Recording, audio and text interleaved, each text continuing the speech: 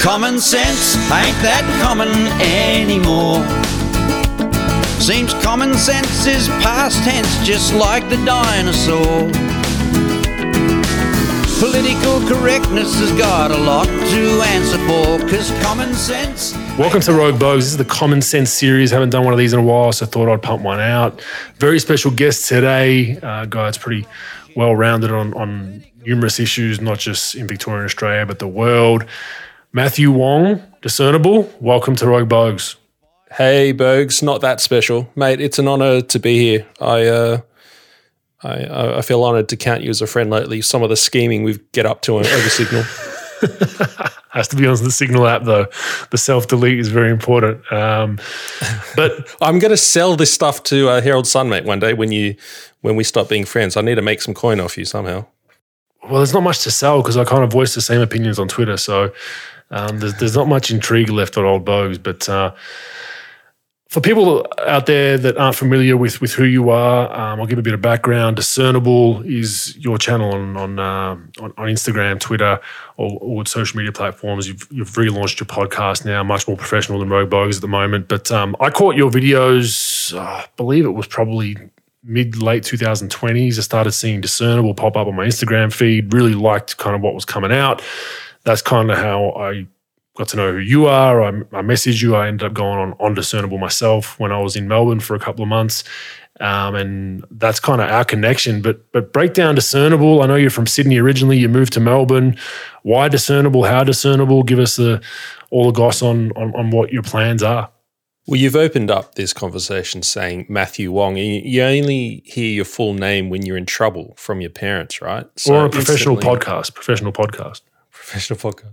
Well, I raise that because I hate my name. I've always hated my name. I find it generic. I mean, Wong, come on. Do you know how many Wongs there are? There's literally a billion of us.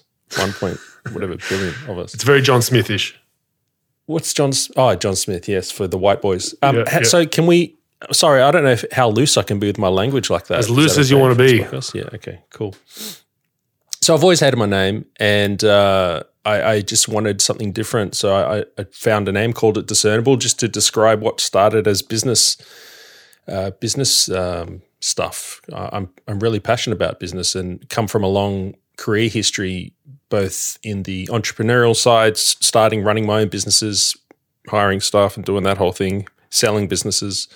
And then I went into corporate for a while, worked at places like Yamaha, selling drones and Tesla and places like that. And then, I worked in AI for a while, and I'm sorry to say I was responsible for pushing a lot of the clickbait in newsrooms around Australia. Not the clickbait so much, but we were selling the AI technology that kind of makes feedback loops in clickbait. So I don't know if people realize a lot of social media you see from The Age, The Guardian, the right wing as well, Sky News, and even not just news like Condé Nast and Vogue and Vice, Broadsheet. All of these companies used our technology or a variation of it from our competitors, which would monitor in real time people's responses on social and then sort of build feedback loops and feed back to them what causes the most engagement, which we've now discovered is usually outrage.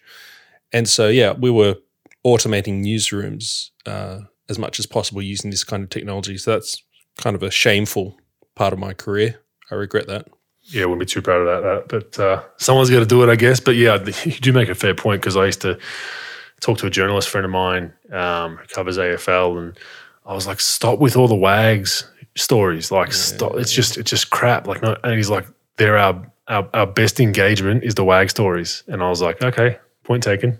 So, mate, when you see a WAG story pop up in the Daily Mail, there's some hottie in the front on the headline in the picture. I'm a guy, like straight away I'm like, oh, what's that story about? Like that's what they're doing. They're just racing to the bottom of the brainstem. Yep. No, definitely. It makes sense as far as clicks and engagement, but is it the right kind of people you want clicking and engaging? That's the question. But go on. Discernible. Yeah. So what am I up to? So look, I quit that place, that AI clickbait type place. That was headquartered in London. I was running APAC, and I resigned because of moral issues. I said, this is wrong and so on. And then I did this and nobody cared about business videos. And then I started to call out the rubbish lies I was seeing in politicians, which I'll put on the record now. It's not just Labor, it's Liberal as well. But I started to call it out in the Labor state government in Victoria because they were in power at the time. And people liked our stuff. So I kept doing it. And it's transformed now into like a Joe Rogan. Like we do long forms. Yeah. I think that's the best way. I think that's what I'm somewhat trying to do here with numerous series. I think not putting a time slant on things is very, very important because some people can go deep into things. Some people might not want to talk about things, and then you go on to the next subject, whatever it is. And as we spoke about off air, if the podcast goes an hour, it goes an hour. If it goes three, it goes three. And I think they're the best. I think people are engaging more with that now, which is kind of steering away from the clickbait. So it's kind of the anti-clickbait of, what we just spoke about is you have to kind of tune into a Joe Rogan for 2 or 3 hours to get the whole point of what's being spoken about. And it's very hard to clickbait, a podcast that goes that long because I can just be like, hang on a second, you've taken that out of context. You've grabbed 20 seconds of 3 hours. Like, here's the pre and post, and it's on record. So I think it's not the way of the future. It's the way of the now, I think. Well, you listen to podcasts, yeah? 100%, yeah. Yeah. So you know what it's like when you're riding a bike or you're in the gym or you're driving your car, whatever you're doing, and you just go deep, The first 10 minutes you're kind of getting into it, but then after a while you're in the room. Like right now there'll be people listening to us in their earphones right now. And you just get into a flow and a lot of what we'll be talking about today is not really, I'm not a very smart guy, but I mean, I'm not stupid, but a lot of stuff I have to say, people say, oh, it's so profound. Yeah, it is because it's all these podcasts I listen to and I'm absorbing both podcasts that I make with people and podcasts that I listen to, whether it be Rogan's or Lex Friedman's or huge, crazy people. And I'm absorbing all of that in their worlds. And I just think this has made me such a better human. I'm such a fan of podcasts.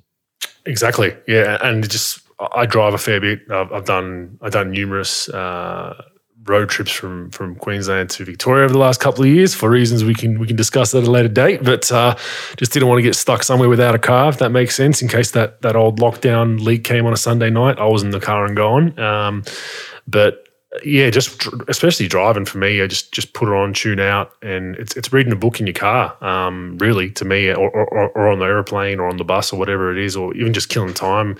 Get to appointments 30 minutes early, chuck in some headphones and just tune out for 30 minutes. I think it's pretty cool. I really enjoy them. I know a lot of people do out there. That's kind of why I got involved in them. But for you, Discernible, I mean, I realized it was a big passion project for you once I showed up to your quote-unquote studio the first time, which now... Mate, at the door, you had a go at me.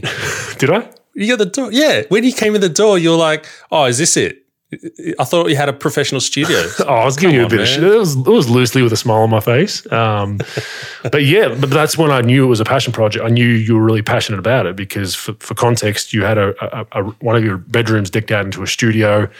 Your baby was there at the time, right? Your wife. So I'm like, this guy is really dedicated because I know how hard it is just to do an audio podcast out of a home with 2 children in it because I've been doing it the last 18 months, especially when kids weren't in school at that point yet. It's you got to get everything quiet. You got to kind of stress about sound, all that kind of stuff. Don't interrupt me. So that's when I got a taste for how passionate you are about it.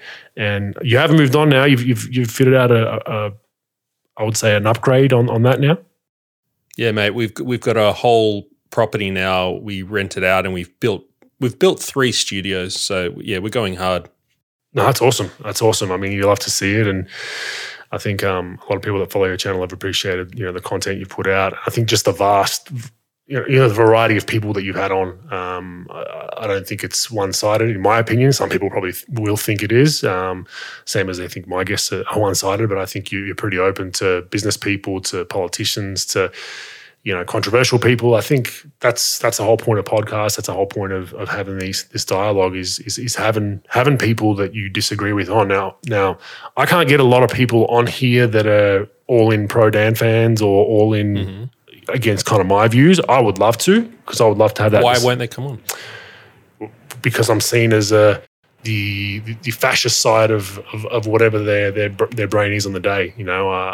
It's just that label of like, oh, you're anti this, you're anti, anti-health, you want to kill granny, or that's just an example when you go down to the COVID stuff with Dan. But it's I would love to have people that disagree with me, and I think it's important to have those discussions as an adult. Like, it doesn't need to be abusive. It doesn't need to be anything that's hurting each other. But I think having those conversations are important. And just to relay the point of where I'm going with this is why I liked Discernible, and I thought it had some of those conversations where I might not have agreed with everything, but it kind of triggered something like, oh, maybe that's a different point of view I haven't seen, rather than just like, you can't say that because it's opposite to the narrative that we're pushing out by the media or the government. And if we can't have that in society, I think we're in big, big trouble, right? Yeah, there is one bias. I'm just scrolling through my interview list because people say, oh, you've always got political people on. It's literally less than 50% of political. A lot of them are various sort of scientists or singer-songwriters or whatever, economists. But I have noticed a theme, and that is that everyone on my podcast seems to be speaking against the government narratives. And I think that's just the reality of I'm open to anyone having on. I'd love to have. I've invited PR Guy 17 multiple times. I've invited Daniel Andrews on. I had one of my staff members literally email every single politician in Australia, so they all have an invite to come on Discernible, and so that's left wing, that's Greens, that's Labor, and the reality is they don't want to come on, and it's PR Guy might have his reasons to not come on, fine, and then a Greens member might have the reasons to not come on, fine. But you start to notice a pattern over time, is that the Libs or more right-wing leaning type of people, or more anti-government narrative people like the LDP party and Limerick and so on, they'll come on. And the people who have something to lose because they're invested into a government narrative, they won't come on.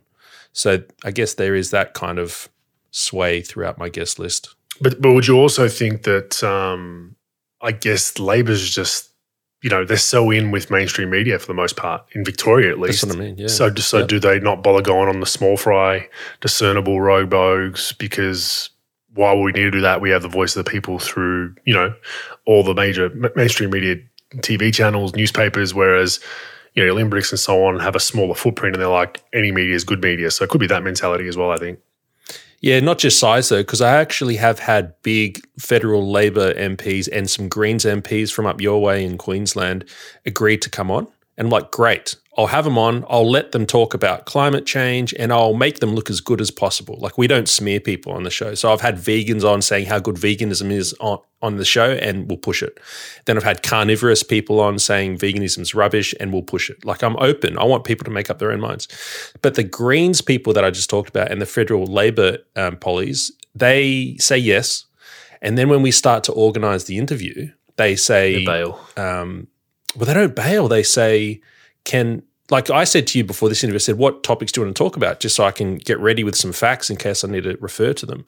But I wasn't trying to control the interview. But these guys, they say to me, look, we want the ability to edit the interview. So you record the long form, but then you give it to us, and we will give you what you're allowed to publish. Yeah, it defeats the purpose. That's ridiculous. Yeah. And another one said, oh, yeah, that's fine. We can interview, but we want to veto over any part of the interview that we tell you to delete out of the long form. You have to delete it. And I said, well, like, we can have a discussion. Like, if you pick your nose on camera or something you want to delete, like, that's fine. But we haven't actually had to do that, coincidentally. But they're talking about like total editorial control over the message. I'm like, what are we, like a Labor Party campaign office? So this always comes from one side of issues. It never comes from the other side. The more freedom-loving people say, no, just whatever, ask me whatever you want. And it makes you think what's going on with these mainstream interviews, So it's obviously happening there because they're just so trained to do it with any media. Hey, we want editing rights, we want this, we want that. I'll take that out. Where it's the mainstream media knows, or we'll scratch their back, they'll scratch ours, and it's the more you dig into it, it's a deep rabbit hole. But there is a massive relationship between government and mainstream media, and that's how it works. And I've done similar things as a professional athlete. Like, I've done interviews where I've said some controversial things, and they'll come up to me after and be like, "Hey, do you want to edit that out? It's a bit," I'm like, "Nah, they're my thoughts." Like, I'm not gonna, I don't shy away from it. One of the few in the spotlight that doesn't. But I was kind of like, look, I appreciate it, but then I thought like, shit, so they must do this for a lot of people that, you know, oh, this isn't this, our listeners or our followers weren't exactly like that line. Let's take that out. And like, no, but yep. Well, this is how I came across you, man. So you did, what is it called? The Silence is Deafening. Mm-hmm. Yeah. Yeah, that was amazing. Yeah, people, your listeners would know what that is, obviously. Yeah.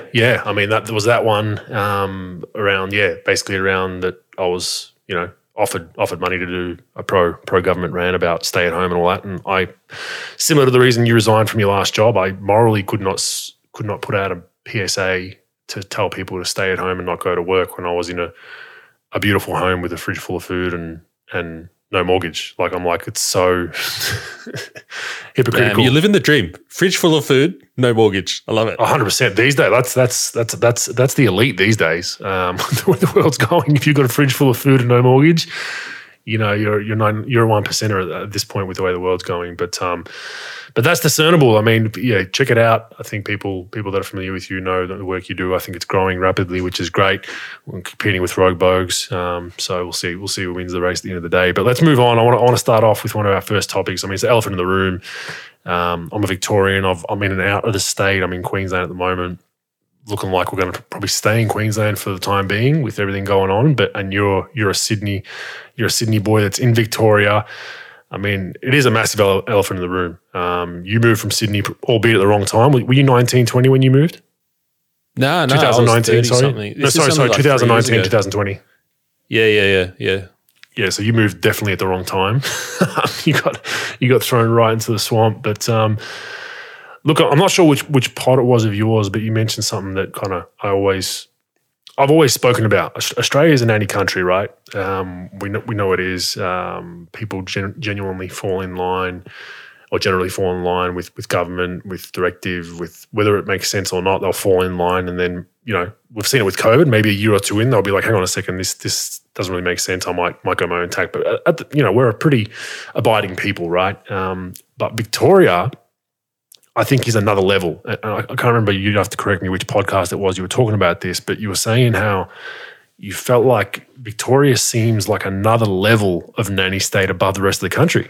And it 100% is. And I've experienced this from being in the car scene, the muscle car scene and whatnot, and it's a small sample size, but interactions with police and friends of mine that have nice cars, just constantly hassled and constantly, you know, it's like police are out there.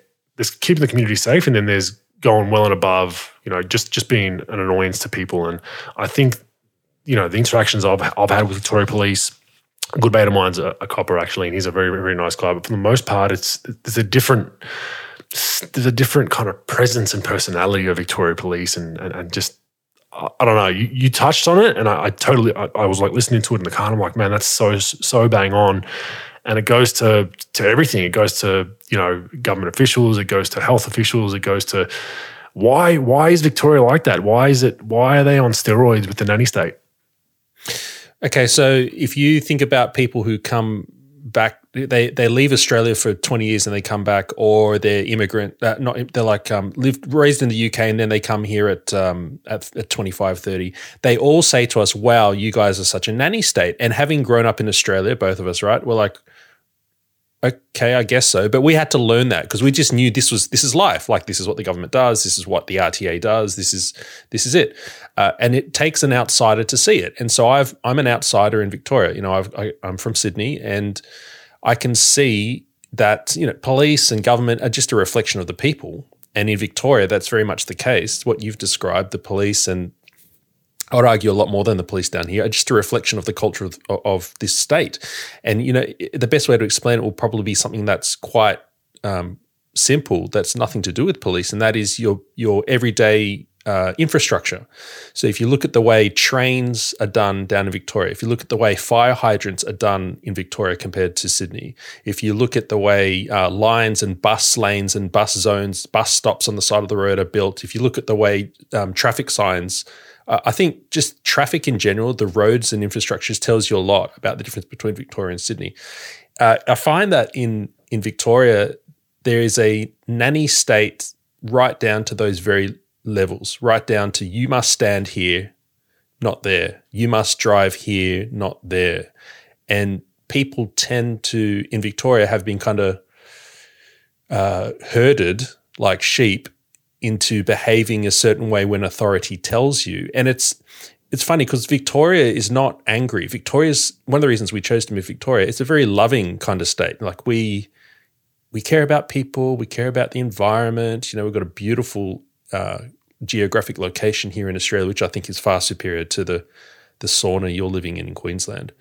But they really are well-intentioned. But as we've seen during the COVID 2 years, that well-intentionedness turns into the worst of all of Australia. The worst Karens, the worst social prosecutors have been in Melbourne. And that's reflected in the police. You know, the police force saying if you see too many cars outside your neighbour's house, you need to call the police assistance line and report them because of they might be breaking lockdown restrictions.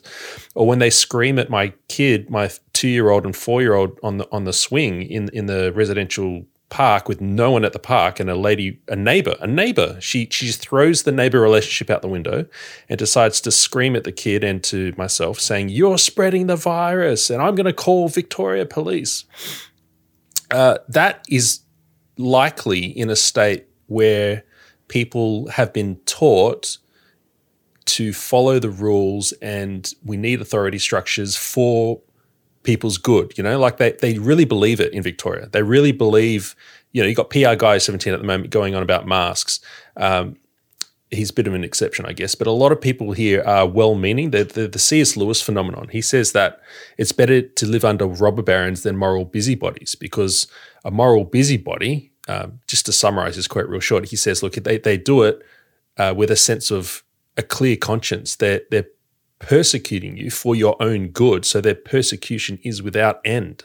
And I think that's what Victoria is. I think it's a kinder state, and because of that, it's a meaner state, if that makes sense. Interesting take, yeah. I mean, look, I don't think this is an issue I think it's arisen during COVID on steroids because COVID's kind of pushed everything along so quickly, but I think this has always been an issue. I think it's definitely the gold standard of self-policing. I know Dan Andrews loves to use the gold standard, so we're going to use that language. But like you said, neighbours dominate on neighbours. And I've used this example before. I don't know if I gave it on your podcast or wherever I did, but I reflect back to when I was a child and the water restrictions were on, and I was, how old was I? 16. It was 99, 2000, somewhere around there. And I remember, you know, my dad would come home at 5:30 at night. We'd watch the channel, I think it was Channel 7 News, and then Today Tonight would be on in the background as we're finishing dinner. And it was all about water restrictions. And I don't know if you remember, but they put in, at least in Victoria they put in, there was times you could water your garden. So it was that. And you look back now at the COVID restrictions and you're like, how do people follow this so blindly where they don't even question it? There's a start. This was 20, 30 years ago. So it was like you could water your garden from, I think it was like 7 till 9 a.m. and 5 till 7 p.m., let's say, right? And I remember my mum, God bless her, like she's so indoctrinated by the mainstream media was the neighbour's watering his garden, it's 3:30. I'm going to call the police or the council and report him. I said, why? Why? Number one, why is it bothering you? Number two, what's the difference? Maybe he works night shift. Maybe he leaves home at 5 p.m. and it's your neighbor, right? And I'm not saying this as a knock on my mum, but my mum thought she was doing the right thing. My mum thought she was like a noble citizen by, I'm going to call the council and report my neighbor for watering his garden outside of times. And we've just been it's so normalized. That's normal. No, that's normal here. Like you got to, like you said, you're standing on the wrong part of the footpath. That's a fine. We're going to fine you for that. And that's where I bring up the interactions. I've lived in Australia now. I've lived in New South Wales for 2 or 3 years. I've lived in Queensland for a year, and I've lived in Victoria. Even just interactions with VicPol are different to Queensland and to New South Wales. It's kind of, I felt like in Queensland or New South Wales, when I've been pulled over for doing the wrong thing or had a talking to by a police officer, it's kind of like, hey mate, you fucked up. Here's your fine. Like, don't do it again. Put your head in. Kind of that kind of attitude. Whereas like, it's really intimidating in Victoria. Like even the way they walk up to the car at times, it's like, I'm a police officer. You must bow down to me. What do you think you're doing?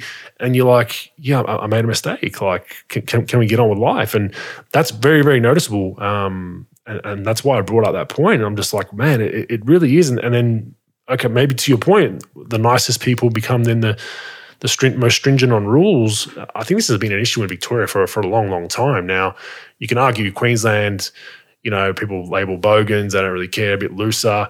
Is that a bad thing? You know what I mean? At times, I kind of, I always had that stigma about Queensland till I spent a lot of time up here the last year or two, and at least the people, they let you go about your business. They're like, you know what, do what you got to do. I'm a bit rough around the edges. Good morning. And that's kind of the interaction. Whereas I just felt I could really notice a difference living in different states in Australia. Well, you got to look at the motivation, mate. So if, your water restriction example, if your mum or whoever, sorry to Bogue's mum, but if your mum is wanting to dob in someone next door, if she was saying, I want to dob him in because I value our water, we're in the middle of a drought and I don't want her to waste too much water, we all need to be in this together and whatever, I may disagree with that, but I can respect that. She's rationally saying, I don't want you to waste water, so let's follow the restrictions. But I suspect, I know that people don't do, that's not what we've been hearing, right, throughout COVID and even 30 years ago. It was not, the government said 3 p.m. to 5 p.m. and you're doing it at 2:30. The government said you're doing it outside the times. And so they find their morality in an arbitrary law, which we've just discovered governments are full of shit. They literally are going back on all of their COVID policies right now. They're rubbish. They're morally bankrupt politicians in this country.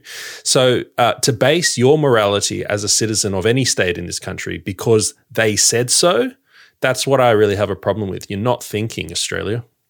That, and arguing my mum's point, it wouldn't have been, the what you first said. It would also have been, if I can't do it, why should they?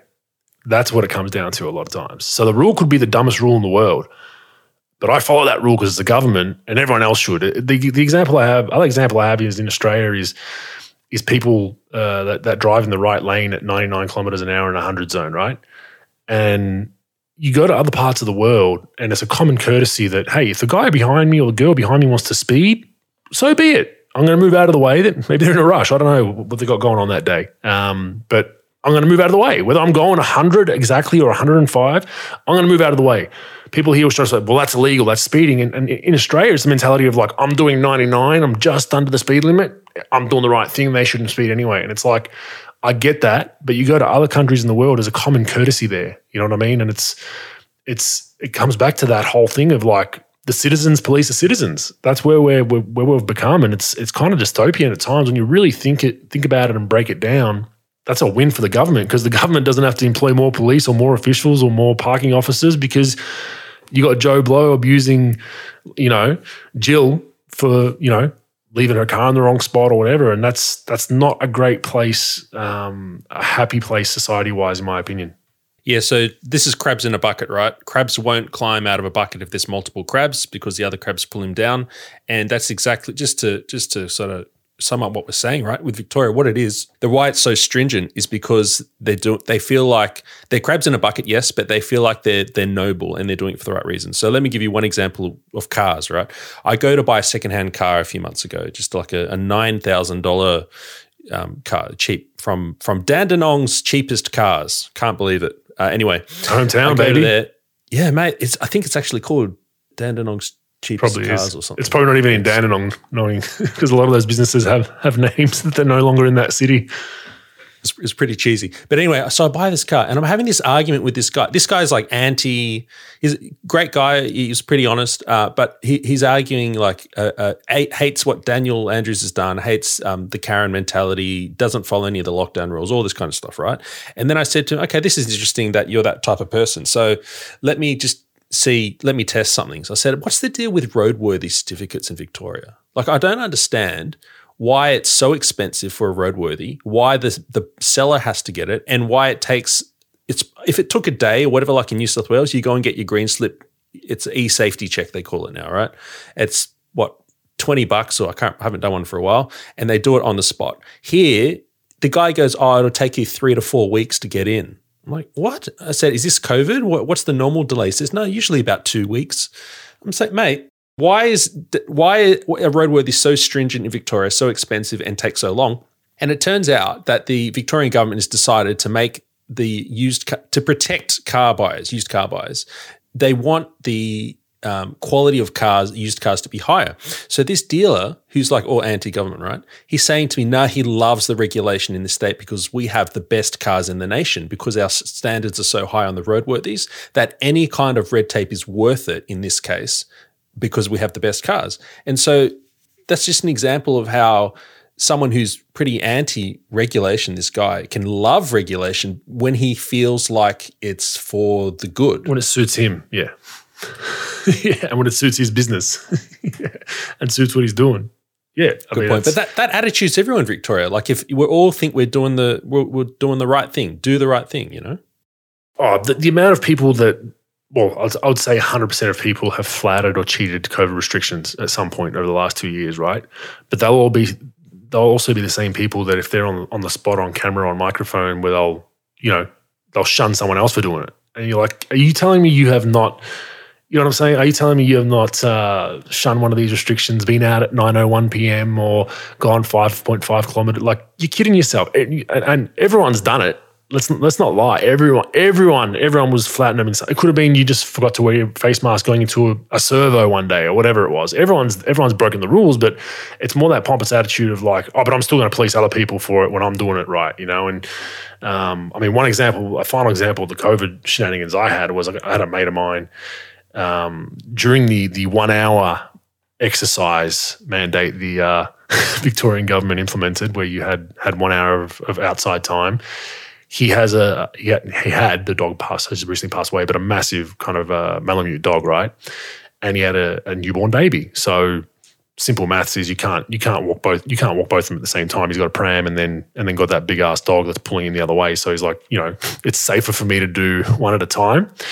So he walks his Malamute, comes back home, puts the dog away, gets the pram out, you know, puts a little one in. Neighbor comes out and goes, "You've already had your walk today," and he's like, "Are you fucking serious?" Wow. Do you know what I mean? You've had your walk today. You've had your walk. What the? Exactly. And he's like, yeah, but I've got to, he goes, I was starting to explain myself to her. And then I was like, fuck off.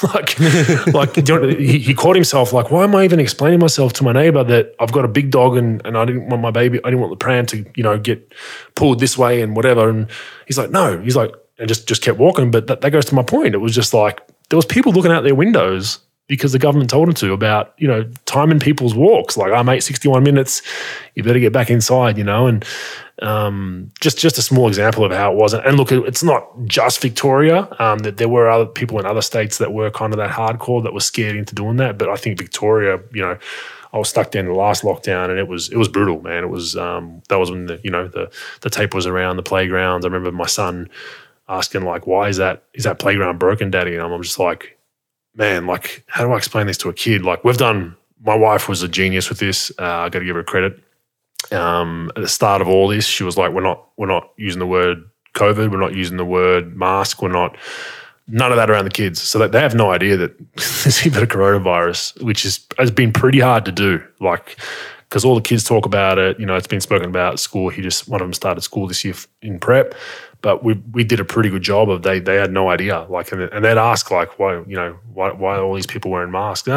Who knows? You know, it's fashion, something like that. You know, we just didn't want to discuss it with them because we don't want to instill that fear into them. Like, you know, they're 3-5 years old. Like, go and get dirty, go fall off a trampoline, you know, scuff your elbow up, your knees. Like, I'm kind of that mentality, and I saw a lot of friends and family that were the opposite, you know, and it's their decision, of course, but it's hard to see. It's more than parenting styles, mate. I know you want to talk about this later, but it's for a state, Victoria, that is so anti-religious, like secularism rules the day. We're going to pass a bunch of what do they call it? I can't remember the laws against Christians doing something. The conversion bills. That's right. Yeah. And we're going to stand up for LGBTIQ community. We're going to build centers, blah, blah, blah. Mate, this is the most religious state I've ever seen. It's just that they don't call it religion. It's this kind of unthinking, irrational dedication to certain things. Right now it's the science, but, you know, before it was something else. This place, whereas you just said it, like Queensland, they're not particularly zealous. They're like, yeah, I'll get on with my life. 100%. I mean, we can get into that. I mean, definitely wanted to touch on, I'll round this out, but yeah, the religion things, it's spot on. It's so blatant that people are worshipping politicians and chief health officers and whatnot. I mean, they had Brett Sutton on pillows, mate, that they were selling and t-shirts. You know, at one point. I didn't know that. You didn't know that? Yeah, they had actually had him embroidered on pillows. Fauci had that. Oh, okay. They had it here too. I saw it. I think it was late 20. They're worshipping these people as gods. The same way people these same people will laugh and not, oh, your God's not real, this, that. You're literally bowing down to a politician, and it just boggles my mind. And you can't really explain the hypocrisy of it to people. But we'll round out the rest of this. I mean, I guess you followed TAC the last couple of weeks. Mask recommendations are no longer mandates, Matt. They are encouraged. We have the Victorian government has rejected the health advice of the chief health officer. They have. What's the deal there? They've just finally come to their senses, have they, Matt? Is that what it is, or is there something looming in November that we should know about? I don't know what's going in November. Look, I've got to defer to Voice for Victoria, who's been calling this out the entire way. An account on Instagram dedicated to putting the rubbish of Victoria out there. Look, they've never been following the science. They've never been following science. It's all been political. We've all known it, but now finally even the most ardent people who have been saying, yes, it's a science, have to admit it's not, because those people now, like Professor Karen Phelps in New South Wales, I think she lives, she was the head of the AMA for a while. She's now saying, hey, Albo, I see you're getting your 15th booster, great, but where is your N95 mask? And I saw that. Mate, I saw that. What? They're turning on themselves. They're eating themselves. And look, but they have to admit, come on, there's something wrong here, because it was all about, we can't show you the health advice while we close playgrounds, but the chief health officer thinks it's the right thing to do, so they close one case, remember? Yep. And now, and then 3 days later, or whatever, 10 days later, after we all kicked up a stink, it's like, oh no, we think it's okay. And so they open the playgrounds, all right? Okay, so science change. And now they're saying we're rejecting the chief health officer's advice because businesses are complaining. So look, it's just if you're still saying governments are only doing this for your good and they're only following the best advice that they receive, you're lying to yourself, mate. 100% agree. And that's the challenge I have with trying to, you know, when you have these debates with people about, you know, people that are all in for mask mandates and vax mandates and all this kind of stuff, and I'm kind of the opposite, where I'm kind of like, no, I think if you want to do it, do it. If you don't, I think we should get on with life. Is trying to just get them to see that light of just like, hang on a second now, like, can you now at least admit that this is political more than it is anything to do with health? And people are starting to get in the middle of like, oh yeah, okay, I do. And I guess there's a hashtag out there, I stood with Dan, which I was alerted to yesterday. There's a lot of people losing their shit now at Dan that were all in on the extreme mandates that he's not pushing anymore, and now turning on him as well. What's saying they want the mandates to return? Yeah, well, there's a lot of people that were all in for the handling of the Victorian government was perfect. It was for our health. Now that there's, how many cases is there? 10, 15,000 cases, whatever there is a day or whatever. Yep. You know, there's new variants, and now there's no mandates. It's just recommendations. Now those ardent all-in cultists are losing their shit, saying, I stood with Dan no longer. That's the new hashtag is I stood with Dan. What the hell's going on? Why isn't he protecting me anymore? It's just like, you couldn't write it in a Hollywood script. And it's, I mean, my messaging for people out there is do what you got to do. If you feel like you need the protection of a mask, I got no problem if you wear it. You know, social distance, do it. It's your decision. That's what I've been pushing from day one. I think as soon as the government implements this kind of stuff, but like we've said with this I guess this topic is long-winded, is you stand over there. We're doing this for your safety. We're protecting you from you.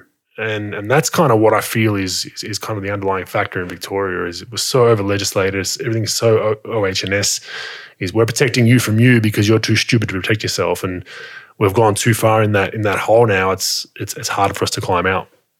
You've summed it up nicely, mate. When you say you're too stupid to protect yourselves, we'll do it for you. Hey, just to close off this bit, I think we just can't forget. I think you all need to go check out this Instagram account. I don't know who runs it, but it's called The Broken Victorian. Oh, I've got it on my list, man. I've got it on my list. Yep, it is. Yeah, man. Good account. It is a sensational account. I'll give people some examples. I've got it uploaded here. You read my mind. You don't even have it on the run sheet, but the exact one is The Broken Victorian on Instagram. These are some of the gems. Okay.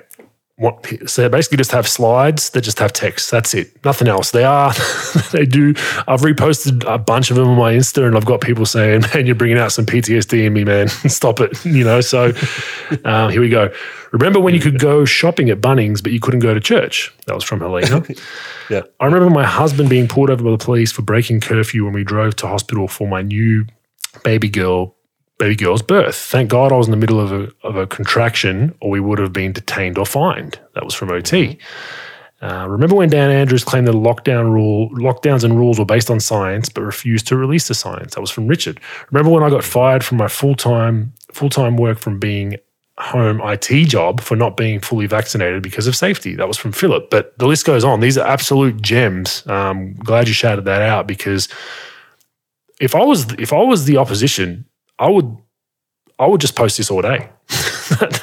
Like, it can't be any worse than what they're currently doing. Don't get me started on the opposition in Victoria. But if I was an opposing party, this is all you need. This is all you need to bring up that PTSD in people. Like, oh shit! If I vote for this guy, these slides are. This is exactly what happened over the last 18 months. I would just be posting this nonstop. But great page. But I really like the short ones, like from Richard. Remember when lockdowns worked so well that we had 8? Here's another one. Remember when Dan Andrews banned helicopters from recording protests? That was from Frank. Yeah. I urge everyone to go on. If you don't want PTSD, don't go on. But they have some gems. And when you look back at reading these slides from start to finish, he's got 100. There's 149 posts. There's not too many. You wouldn't believe this. You're like, nah, that can't be right. That can't. If these slides were done in 2018, you're like, this is what a government did. People would be like, no. Even looking back now, I read some of these and I'm like, holy shit, they really did that. I actually forgot about some of them. And you're just like, what? That's how much of a bubble we were in, how dystopian times were. So a very, very good reminder of what has happened. It's somewhat a nice little scrapbook for Dan Andrews' legacy. Yeah, man. Yeah, I love these. Sorry, I was a bit distracted because I'm reading them now. They're so amazing. If you got them, you read them when out. they say, remember when you needed paperwork to leave your house before 6 a.m.? And I'm like, holy cow, we did. I can't believe it. Yeah. What? Or I needed some shoes at the time. My shoes were dying. And this one says, remember when we were locked out of retail and clothes were not considered essential? Mm-hmm. Oh, my God. And in New South Wales, there was that guy who, in the media, the police were saying, if you're buying shoes, that's not essential, and we might have to check your bags. Oh no, yeah, they were checking people's bags out of Kmart, Target, and Foot Locker and all that, and checking what you were buying, and then saying, why do you need a new pair of shoes? Are these essential? If you had a fresh pair of shoes on, a nice pair of shoes, buying another pair of shoes, you win some shit. You have to scuff them up a little bit. Like, oh, no, look, they're breaking. They're breaking. The paperwork to leave home was hilarious. So I go to one of my friends' cafes. I get there and it was like, I usually get there after the rush hour, after 9 o'clock, sometimes just get a coffee because I know he's not busy then. And he's filling in paperwork. I'm like, what are you doing? He goes, I'm signing my paperwork so I can go, I can leave home. And I'm like, what do you mean? Why are you doing it? He goes, I'm the boss of the cafe. So he's filling in his own paperwork saying, I've got an exemption to be, because he's basically 24 hours because he has to get to the cafe early and prep and get all the produce and all that kind of stuff. But he's writing his own. That's how stupid it was. He's writing his own paperwork and signing it as the owner of the business for himself to travel to and from the cafe out of hours. He's just like, where the hell are we living? What about the other beauties that came up back then? Was the hotel quarantine? Remember when the door opened and they thought that the wind from the door pushed the virus from one room to another? Right. There was that. Wasn't there nebulizer, man? The nebulizer was the other one I was getting to, yep. So just think about how stupid this all sounds, people. Like how stupid this all sounds. That these were actual excuses. That the delivery truck driver that came from Queensland, remember him? All over the news. Oh, that's right. Yeah. He did a whole lockdown. He blamed it on the removalists. The removalists, yeah. The removalist drivers that came up from up north somewhere, or maybe New South Wales, I could be wrong, but they came up from north somewhere. Whole lockdown based on them. These poor guys' faces were all over. People were abusing them. They're on a current affair and news programs, like just despicable stuff. Like just as humanity itself, you're just like, how are we doing this? Like, and now we're at 15,000 cases, and no one blinks an eyelid to an extent, right? Are we turning everyone off this podcast as we just go on about how bad Victoria is? Oh, it's good. It's good to relive. Let's move on. All right. Sport. I want to talk a little bit about the sport and politics, which will somewhat get to Victoria again.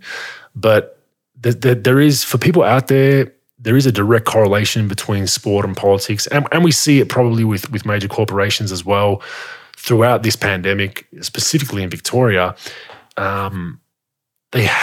People wonder why there were a lot of these athletes pushing these messages, a lot of sporting clubs. They have to, people. So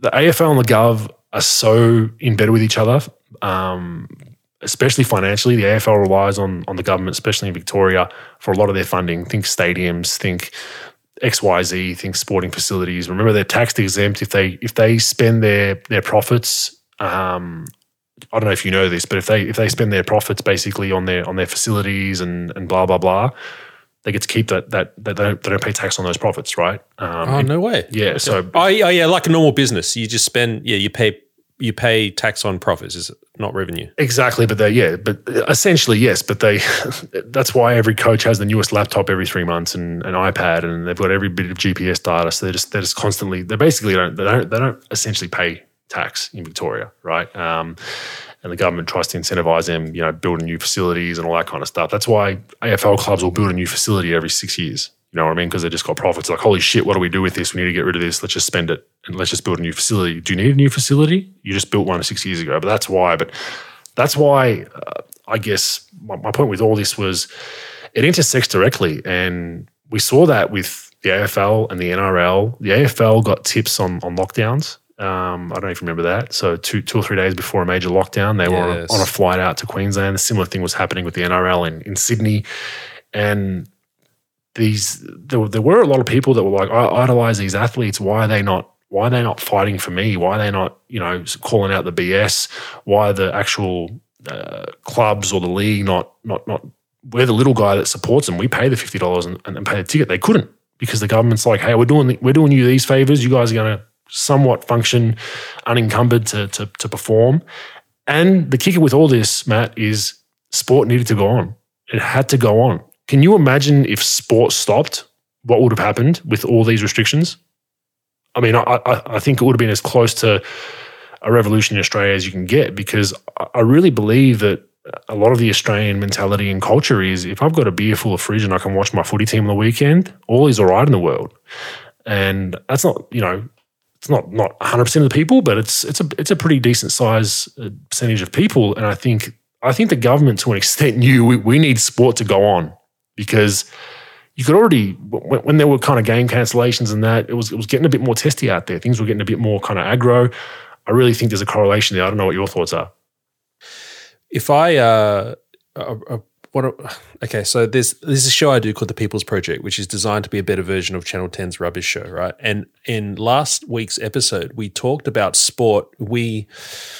People kind of make fun of what you just talked about. Oh, Aussies and their beer and sport. If you shut down bottle shops and sport, then there'd be riots. And I had Tom McDonald on from Melbourne Football Club, and we're talking about the psychological benefits of sport.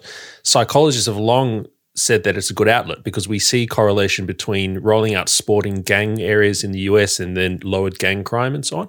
So they've investigated this, and they find that sport is not just some kind of fun thing to do, but it's actually an outlet for a natural human need to express conflict and war. So when you see the tribalism of patriotism and nationalism in wartime, you see the similar thing in sports, right?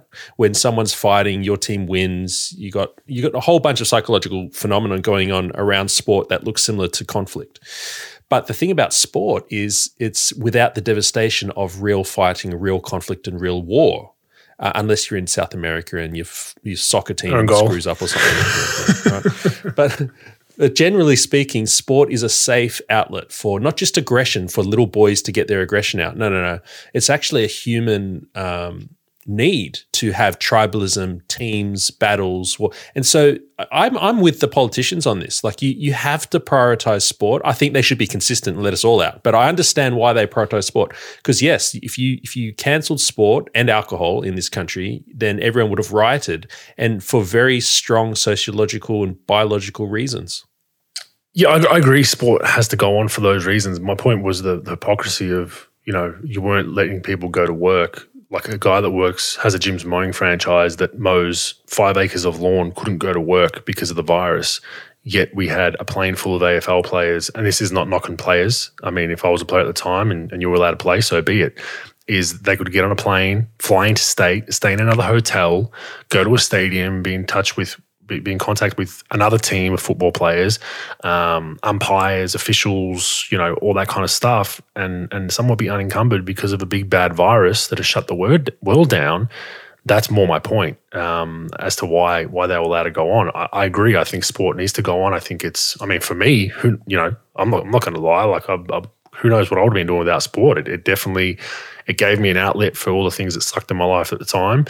I wasn't the greatest student. I wasn't the worst. I was kind of always a BC average guy. Like, I just didn't really apply myself too much to school. I applied it to sport, and I agree with you. You need that, and that's why junior sport's very important as well. But it was more the hypocrisy of it, and touching on into even corporations. We now, people wonder why, you go into mandates and the vaccine mandates. Why does Qantas still have their vaccine mandate, which they're going to scrap? They've dropped it. Yeah. It's today, right? Is it? Or I think it was this week. Sometime now. But to my point, it was scrapped a while ago by the feds and whatever, right?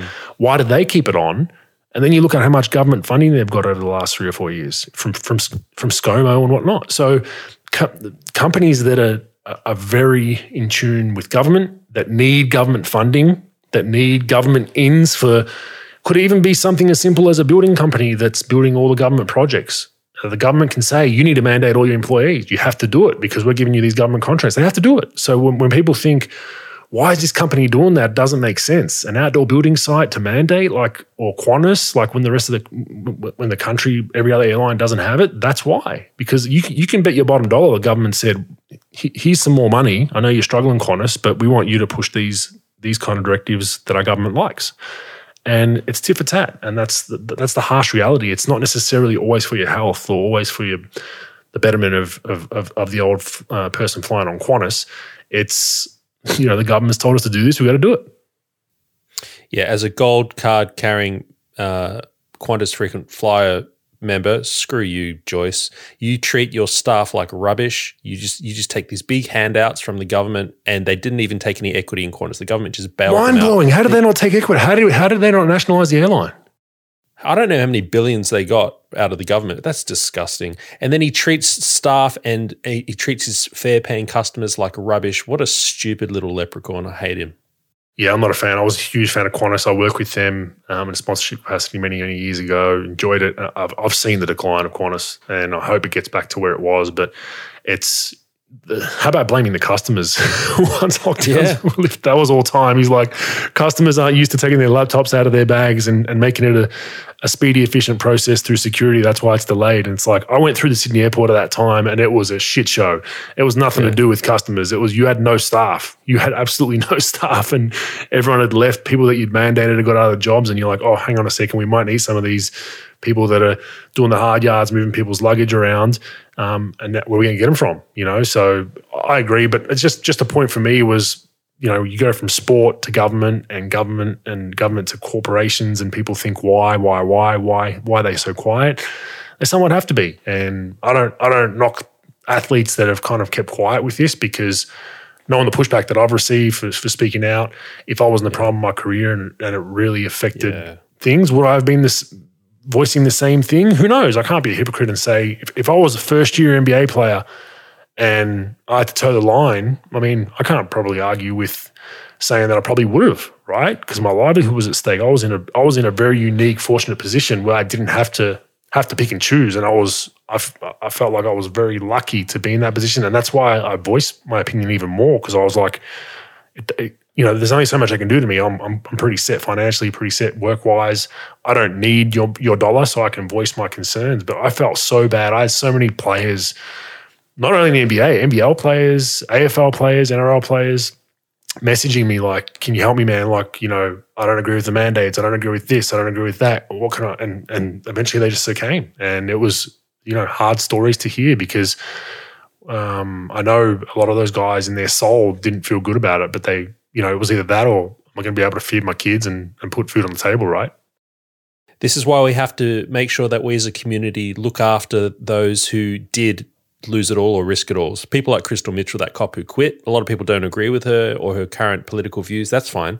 But she's one of those rare people who didn't have a fridge full of food and what was the other thing? And mortgage free like yourself. She actually lost a job and is finding it extremely difficult now to get a job. And so I think we just need to look after those people. But, to talk about what you're talking about, influencers and people that have said to you, I don't agree with it, but I had to because of work. I get that. But what about the people who actually are fooling themselves? So let's talk about Hamish and Andy, right? Two legends of comedy. My staff member contacts Andy Lee on the back of your The Silence is Deafening. And he says, hey, Andy, how much were you paid to push this This Is Our Shot ad he did for Channel 9? He gets into this big public fight with Andy Lee of Hamish and Andy over how he was paid nothing. You're a conspiracy theorist just saying we're being paid, but I can tell you we're paid nothing.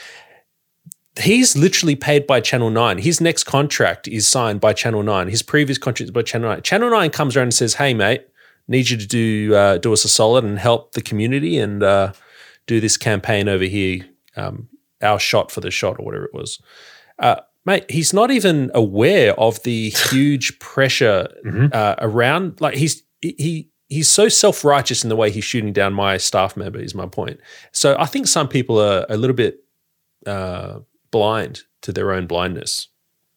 Yeah, I 100% agree, and I've seen that firsthand, and I've seen it behind the scenes, and that's the tough one is trying to get those people out of the malaise. And I know there were, like I said, people that didn't voice their concerns and because I was scared about losing their jobs, one thing. It was the people that went above and beyond that of like, yeah, the government's always right. You plebs need to do this. And it's just like, well, you're flying private or you're eating caviar or you have a nice, whether you're an athlete and they've chartered a jet where you're not with regular people. Yeah, your life's still okay. Like you need to understand that, especially if you're a laborer, it was like, what are they going to do? What are they going to labor from Zoom? You know what I mean? Like, like my father, like mechanic, carburetor specialist, like, he's going to build carburetors for customers via Zoom. You know what I mean? Like I just felt like it was so hypocritical. Oh, it's not that hard. Stay home. It's like, well, people have mortgages. People have kids to feed. People have school fees. People have all these kinds of things.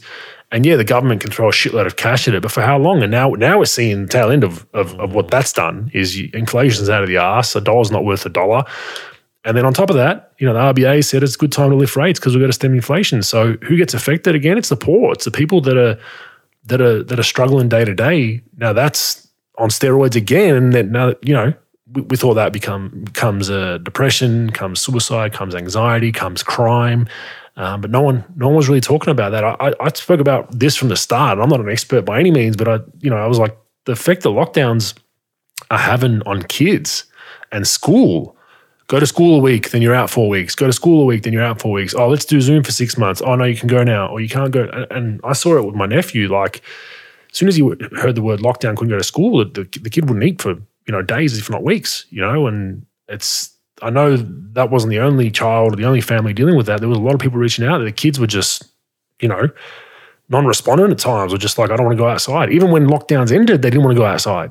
So I don't know we're back on the lockdown stuff, but it needs to be discussed. And I think the reason for this podcast and these discussions is so it doesn't happen again. So we don't allow our government officials and chief health officers to do these kind of things again to the people. Yeah, okay. Just a quick shout out of love for you, mate. You didn't have to speak out on various issues, but you did. So thank you for doing that. I think a lot of people respect you and listening to you, are listening because you have stood up for the little man, a little woman. That sounds terrible. The working class, the people who are most affected, little or big. You've stood up for them when you didn't have to. So thank you. Appreciate it. And I cop flack because the old adage or the old quote is from most people, a millionaire sitting in his mansion just throwing shots at the government. And I'm like, that's the exact reason why I should be quiet.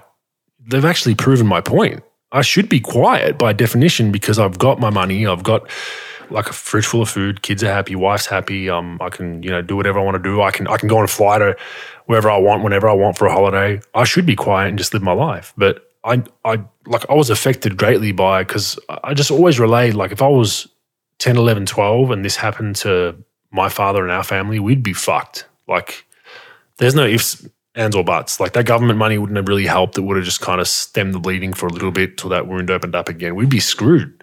Like, who's getting their car serviced during a lockdown when you can't even drive outside your house further than 5 kilometers? So I looked at that and I was like, wow. My father was already, highly strung at times, running his own business, so at times stressed. So then you factor that in with now being inside an enclosed space in a home for 24 hours a day, mum, dad, sister. That can't be good neither for families. We talk about domestic violence and all that kind of stuff. I'm not saying that would have happened, but you never know. So that was why I spoke about it. It wasn't so much as, get some clout or get people like, I was like, no, like this is wrong. And it's more for the kids. Like adults, I think it's very hard to change grown adults, grown men and women, I think. But if we can help change our kids' paths and journeys, that's kind of why I speak out. But appreciate that. PR guy unmasked. Let's get on that real quickly. I've had some interactions. PR guys come after me numerous times, so be it, whatever. We've had some back and forths, and he has his right to do so. I've got no problem with that. I like some of the points you made not long ago. You didn't support the unmasking, even though you don't really like PR Guy 17, neither do I. Nope. And I tend to agree with you. The only kicker I have is I only support knowing if our taxes are paying for it. I think that's the slippery slope. If our taxes are paying for that account to be ran and all the tweets, that's where I kind of draw the line. I think that should be noted.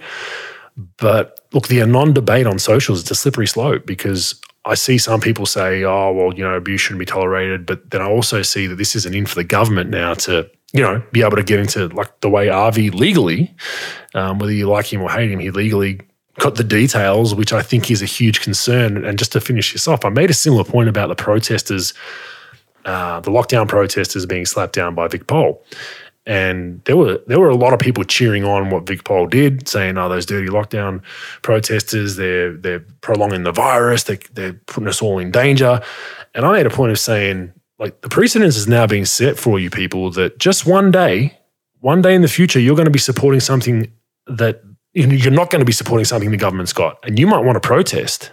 And the precedent is now being set. You can be shot with rubber bullets. And I was trying to explain to people, like, this is not right based on that. Not based on whether I agree with the lockdown protesters or not. It's bad because it's going to come full circle and eventually bite you in the ass. Let's say a different government's in power in 10 years and then you go protest something green or something left or whatever, you get shot by rubber bullets. The precedent's been set. It was okay back then. And this is a similar thing with PR Guy unmasked. Give me your thoughts on that. Oh, yeah. Look, I'll keep it brief. I think everyone's sick of this topic, but my problem's not with Avi. My problem's with the government and using the way, just like what you've said, the same standard you apply now to your enemies will be, you're fashioning a rod for your own back. It'll be applied to you later on. And if you look at the broad history of defamation laws in Australia and you look at the broad history of government digital identities and surveillance and the attack on anonymity online, this is long before Rebel News came on the scene or Avi joined Rebel News. This is long before PR Guy created a Twitter account. They've been attacking it forever. In the UK, we'll be reporting on this week with our show, The People's Project. They're doing it in the UK right now. They've been doing it in the US. You look at Assange, you look at Snowden, you look at the Identify and Disrupt bill here in Australia, which is passed. It's just a long history of governments trying to unmask citizens. So yes, in this case, you want to argue defamation, blah, blah, blah, whatever. My point is bigger than that. My point is more than this case. My point is we have to be careful with allowing the elites and the powerful in Australia to continue going down the path of removing our ability to fight back against them. And one of those very powerful, important ways is anonymity online. And most importantly, we need to fight back against it because most of the population will probably support these anti-democratic and anti-freedom initiatives pushed by government because they're pushed in the name of safety. So the anti-bullying bill is all about, both in Victoria and federally, it's about protecting people online. This is how ScoMo couch it. This is how Fiona Patten in Victoria it describes these kinds of authoritarian bills. It's to protect you. And I'm just saying be careful. That's all, okay? And PR Guy, I've invited him on. The first time I ever saw him was in that interview with Geordies, and I found him quite a reasonable guy in that interview. And so I'd be happy to talk to him. Yeah, makes two of us. But yeah, I think it's just one of those things that's disappointing. I think that they can I guess the masses that aren't that in tune to reading a lot every day, they might get 10 minutes with their coffee, and because they work long hours, they come home, they get 10 minutes. They see this as a good thing. Oh, it's safety. Well, social media, for instance, they have protocols in place to stop that kind of abuse. You can ban certain words being sent to you. You can block people. You can mute people. Whatever, right? And it comes down to, again, we're going to protect you because you're too silly to protect yourself. And the problem with these laws is they then go over the line and they can be used in other capacities. And that's what you're saying. It's a very, very slippery slope of granting government access to social media accounts. Well, they can also, has that law been passed so they can actually access your social media account and navigate? The Identify and Disrupt bill, I chatted to Greg Barnes, SC, a barrister about this. And he's been fighting. He's like a lefty guy, pretty much. He's been fighting on the Assange issue since 2001, since the Patriot Act. He explained the Identify and Disrupt bill that enables them to masquerade as you by infiltrating your accounts. So they can go to a social media company and say, give us control over this account. I mean, there's checks and balances along the way, but come on, we've seen how that kind of fails in various government departments. So yes, it's very dystopian, the reality that we're moving towards. And if we're all just busy arguing about who do you stand for, PR Guy 17 or Avi, who stood up for us during protests, well, you've missed the point, mate. There's something bigger going on. Yeah, exactly. What's going on through the back door. And on top of all that, Avi did get an apology from Victoria Police over the last couple of days, which was interesting in itself, the fact that they've put that on paper, because I would assume now he has something to go to the courts with.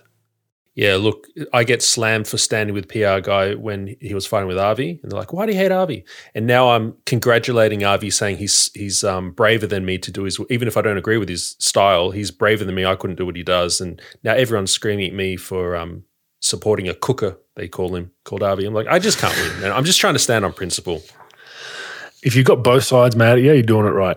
That's my opinion. I've obviously had the left go after me numerous times. I've had the right go after me numerous times, and I feel like I'm winning. If I've got both fringes of politics or extremes on both sides hating me, I think it's a very principled approach, and it means it's common sense, and it means you're actually given your opinion, not the party line. For the people out there that are all on one side, given the party line, I think lost causes for the most part. All right, moving on. Australia, 3 flags, 1 nation, Matt.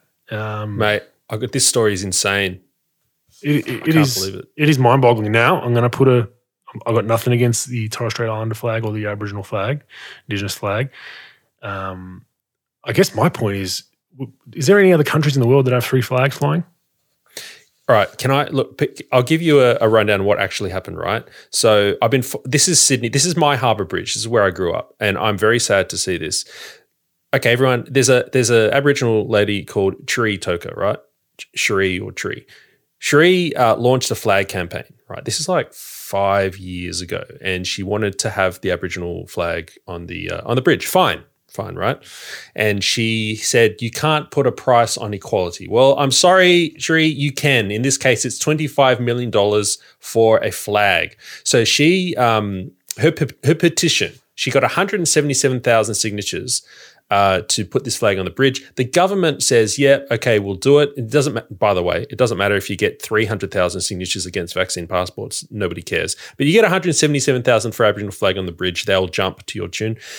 So she gets these signatures. The government says, yep, we'll put a flag on the bridge. They get quotes. This is the interesting part of the story. They get multiple quotes, and they end up announcing that they're going to install a 3rd flagpole for $25 million. This is on the 19th of June, 2022. And they say it's part of a $401 million investment in the Closing the Gap initiative in the New South Wales budget. So 5% of the total budget of Closing the Gap initiatives is spent on this single flagpole for $25 million. Does that sound like good value for money to you? Oh, mate, a bit of Scotch tape would have got the job done, I reckon. Geez, that's, yeah.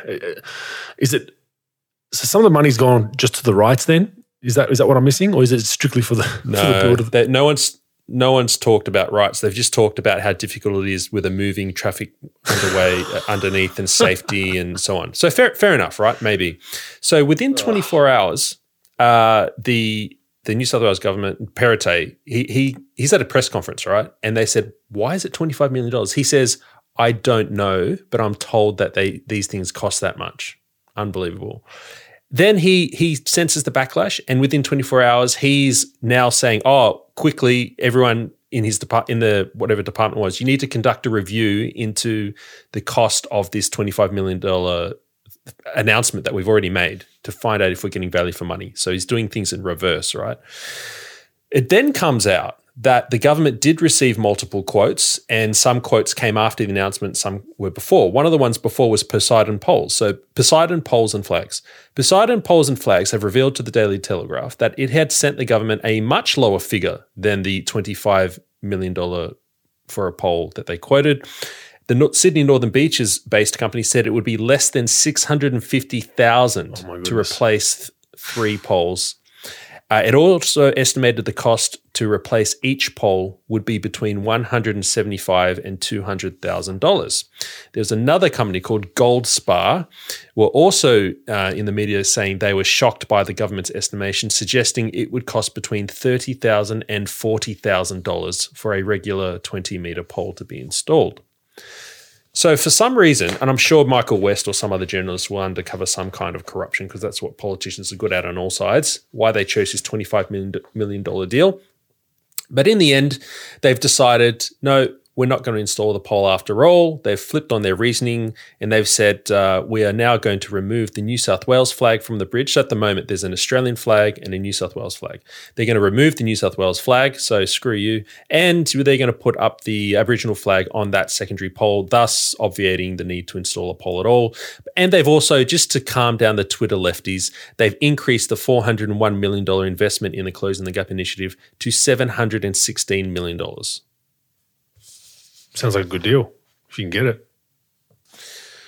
Oh, yeah. Mate, I'm just so over the way the Liberals stand for nothing. They get 177,000 signatures on a thing, and they just do whatever it says, and then they just rip down the other flag, put up the other flag, double the money they're giving to Closing the Gap. They just really transparently weak, Whereas Labor, you've got to respect Daniel Andrews and Palaszczuk and Mark McGowan.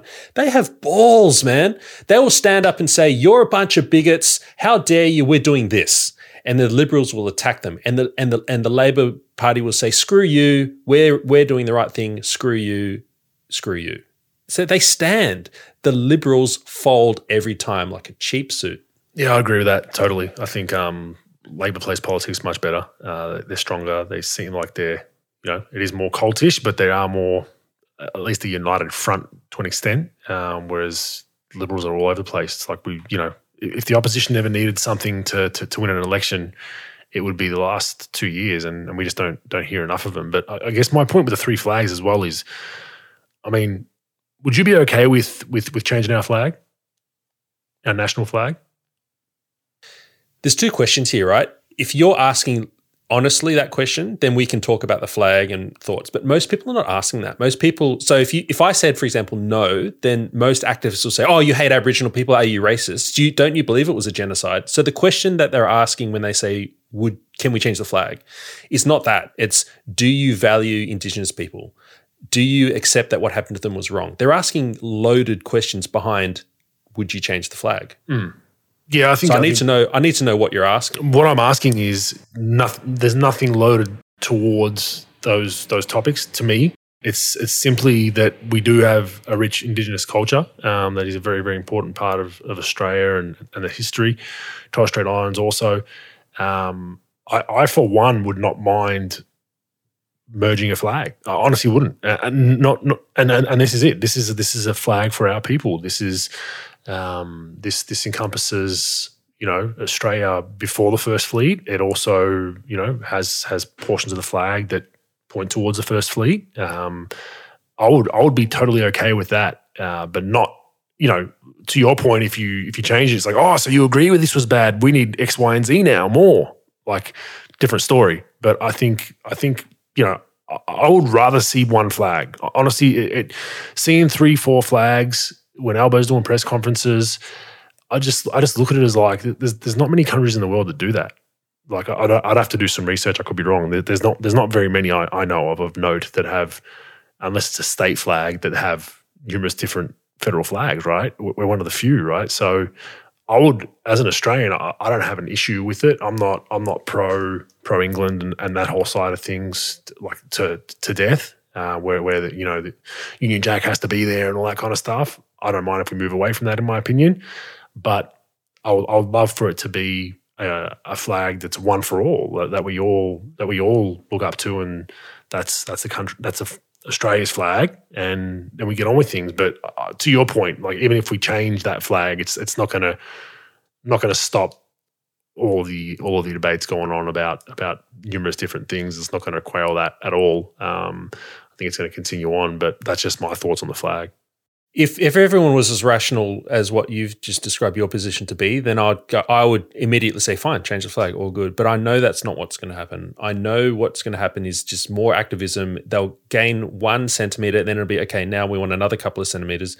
And the problem is, if we're going to do it, then let's do it. Like if you want to get rid of the Union Jack and recognise Indigenous populations in our history in our flag, well then you realise that we're from a colonial power. Like the Union Jack represents what we are. This representative, I can't remember what the word is. This monarchy-driven, a constitutional monarchy, right? Mm-hmm. We are empowered at law by the Crown. Everything is the Crown in this country, our entire system. So if you want to go republic and change the flag at the same time, okay, we can do that. I'm up for that. But be honest, at the moment we've just got activists warring on one side and then perhaps activists on the other side saying, no, we want to maintain conservatives in general. But what's going to happen is we're going to have creeping activism, which is what's happened. So the flag is now permanently replacing New South Wales flag. So we're going to have this creeping, they'll get a little bit, they'll get a little bit. When Labor's in, they'll get a lot. When Liberals in, they'll get a little bit. But overall, they're still getting a little bit without us actually having a proper referendum, which failed last time, can I point out, the Republic referendum. Yeah, sure did. We should just do that. We should just mount a case and do it that way. But they've worked out very shrewdly that you don't win that battle with the Australian population. The way you win is the salami method, bit by bit by bit. And people turn around and go, whoa, what happened? Well, yeah. How have we gone this far? Yeah. Like with the mandates would have been a prime example of that. But yeah, I agree with that. I think that's the big issue with it all. It's just we see it with another group that has slowly, moved on and inch by inch, and you're like, how do we get here? Which is a group we all know very, very well. But it is interesting. I just, I think for most people looking at the flag debate, I don't think they're that, like we said earlier, they're 10 minutes with their coffee and 10 minutes at night. They're not too in tune with all the specifics of it and how it then encourages other groups to encroach a bit more and a bit more and a bit more and push this, push that. I think people are just like, you know what, just fucking change the flag. Who cares? Let's just do this, change this flag and let's get on with it. But it's, I guess, to your point, it's not as simple as that. You sound like every mainstream, good in a good sense. You sound like every fair dinkum, normal, rational Australian out there, right? And that's really the problem, is that the activists amongst us are not fair and rational and mainstream. They're actually just going to keep taking as long as we keep bending over. So at some point, Australia, I know we like to just rest and say she'll be right. At some point, we're going to have to fight a couple of small battles, whether it's what your kids learn in school or whatever. You're going to have to stand up and say, hang on, no, men can't be, what do they say? Some women can have penises, right? No. At some point, you're going to have to stand up and say, excuse me, we can talk about respecting trans people. We can talk about a whole bunch of stuff. We can talk about valuing people despite their sexuality. But we can't say women can have penises, okay? Can't say it. It's not true. But how have we come from, touching on that real quick, how have we come from, I respect your right to do what you want to do, be what you want to be, if you want to go do this, if you want to go do that, not a problem. Doesn't affect my day. It's your thing, right? Whereas now it's like you also need to buy in and believe what I believe, which is that men can have babies. It's like, hang on a second, I don't believe men can have babies. Well, you're a bigot. Well, it's like, hang on a second, I'm not a bigot. I'm not against your lifestyle. If that's what you want to do, it's your choice. You're an adult. Yeah. If you want to, you want to trans, you want to, your sexuality, what you do, whether you're multiple sexual partner, whatever you want to do, go and do it. but don't then bring it on me or my children, right? And I think that's where I'm stuck in this realm of like, am I the crazy one? Like, No, you're not. you know, and I think most people are in my boat. I think they don't agree with it, but they also are scared to say things. And with that silence, the encroachment begins. Like you said, it's inch by inch by inch to where what we're seeing right now in the US, people were hitting me up with like on social saying it was a conspiracy theory that I was posting this stuff about, you know, the drag queen hours and all that. And libs of TikTok's just completely exposed it. Like the account's getting suspended for reposting things that are posted by teachers and whatnot. For people that aren't familiar, of, you know, there's teachers out there that are, you know, for 5, 6, 7-year-olds putting in transition closets in their classrooms. You know, and you're just like, hang on a second, like, is that something you might want to discuss with the parents, or you know what I mean? And that's where I draw the line. Is like, you start pushing your language, your way of thinking on me or children, I've got a problem with that, and I'm gonna voice my concerns on it. But if you want to do it, I've got no problem with that. And that's where, as soon as someone says, you know, you're an ex-phobe or this phobe or that phobe, people, oh no, I'm not. Oh no, what can I do to fix that? It's like, no, I'm not that, but I'm also not all in with you neither. Like, you know what I mean? You can be in between the two. Do you want to skip forward a topic to religion and come back to surveillance after that? Because you're basically describing this religious impulse. I think that people don't realize that that you can't – okay, secularism, the idea that the Australian mindset basically, don't worry about religion, do what you want over there, leave me alone, you know, don't worry about the church and so on. That's fine, but we're noticing people are taking up causes – that maybe it's not a Muslim cause or a Christian cause or whatever, but they're taking up causes. So this drag queen hour that you're seeing in the US, doesn't it have that smell of like proselytizing, convincing, like a religious zeal to it?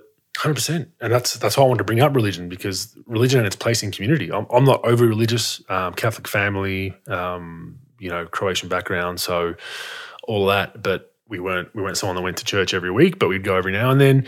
And I'm starting to see, you know, like you said, there's ideals and lifestyle choices that are now that they're religions, they're cults, and it's the same people that, like I said, shun religion and God's a fairy in the sky, you're an idiot to believe in that. Well, you're bowing down to a chief health officer or a president or a prime minister to every single word, 100%. I'm all in with that. That's my party. Yep. Whether you're a political party, you're red or you're blue, I'm all in with that. And then it's gone into sexuality now. It's gone into, you know, if you're not an ally and you're not overly supporting us, you're a bigot and you hate us. It's like, what the hell? How have we come to that point? And it's just so mind-boggling. And once you bring that into children whose minds aren't molded yet, who idolize their teachers. If your child gets the wrong teacher who's got some lifestyle that you don't agree with, being pushed on that child, you're stuck in a rock and a hard place trying to figure that out, especially if you're in the public school system.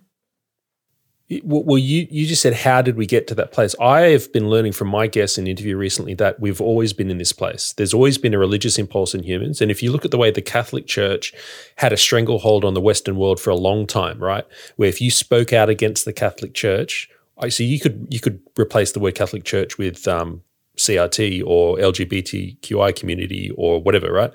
If you spoke out against the Catholic Church, that was this huge sin, and society, you become a pariah. Just like now, if a corporation came out and said what I said about Pride Month, which is Pride Month is disgusting, not because of your lifestyle, because of pride. Pride is not a virtue.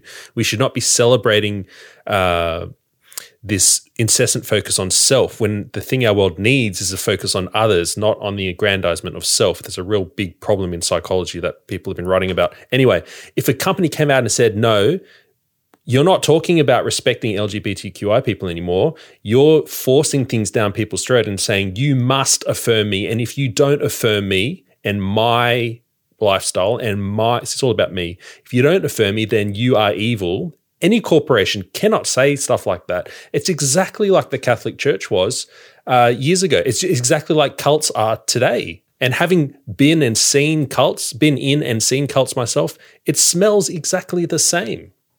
Yeah, it's a fair point. It's just moved to a different aspect of the community, I guess. But I mean, it's just interesting to looking at it from above, a bird's eye view of it, of how it's changed from decade to decade. But it's, I guess, the Catholic thing's a fair point. I mean, my wife and I eloped for a number of reasons. Didn't tell anyone, and we had family members like, that's not a real marriage because it wasn't in a Catholic church, and you're just like, what?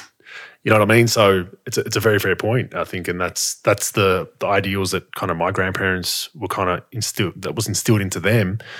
Whereas I guess the newer generation, it's a similar path and playbook, and it's just a different aspect. It's just gone more towards politicians or sexuality or kind of who I am as a person, all that kind of stuff. So can we pull it back? That's the question.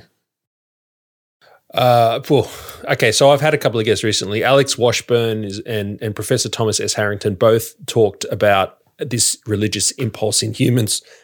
And I'm not sure either of them are particularly religious, but they've just noticed that there's we don't acknowledge this. We think that we can just live. So Aussies, I described to you earlier, like a very rational mainstream Aussie who's just trying to get on with life, that attitude needs to start to recognize that there is a religious impulse in humans. I'm not telling you've got to go and get a religion. I'm just saying recognize there is an impulse there, because that's why you have the AOCs of this world prosecuting with such religious zeal, and we need to be aware of that so that we can defend against it if you want to stop some of this craziness. I mean, to sum up the craziness, there's a data scientist from Iraq or Afghanistan, I think, he was on my podcast, and he told me a joke.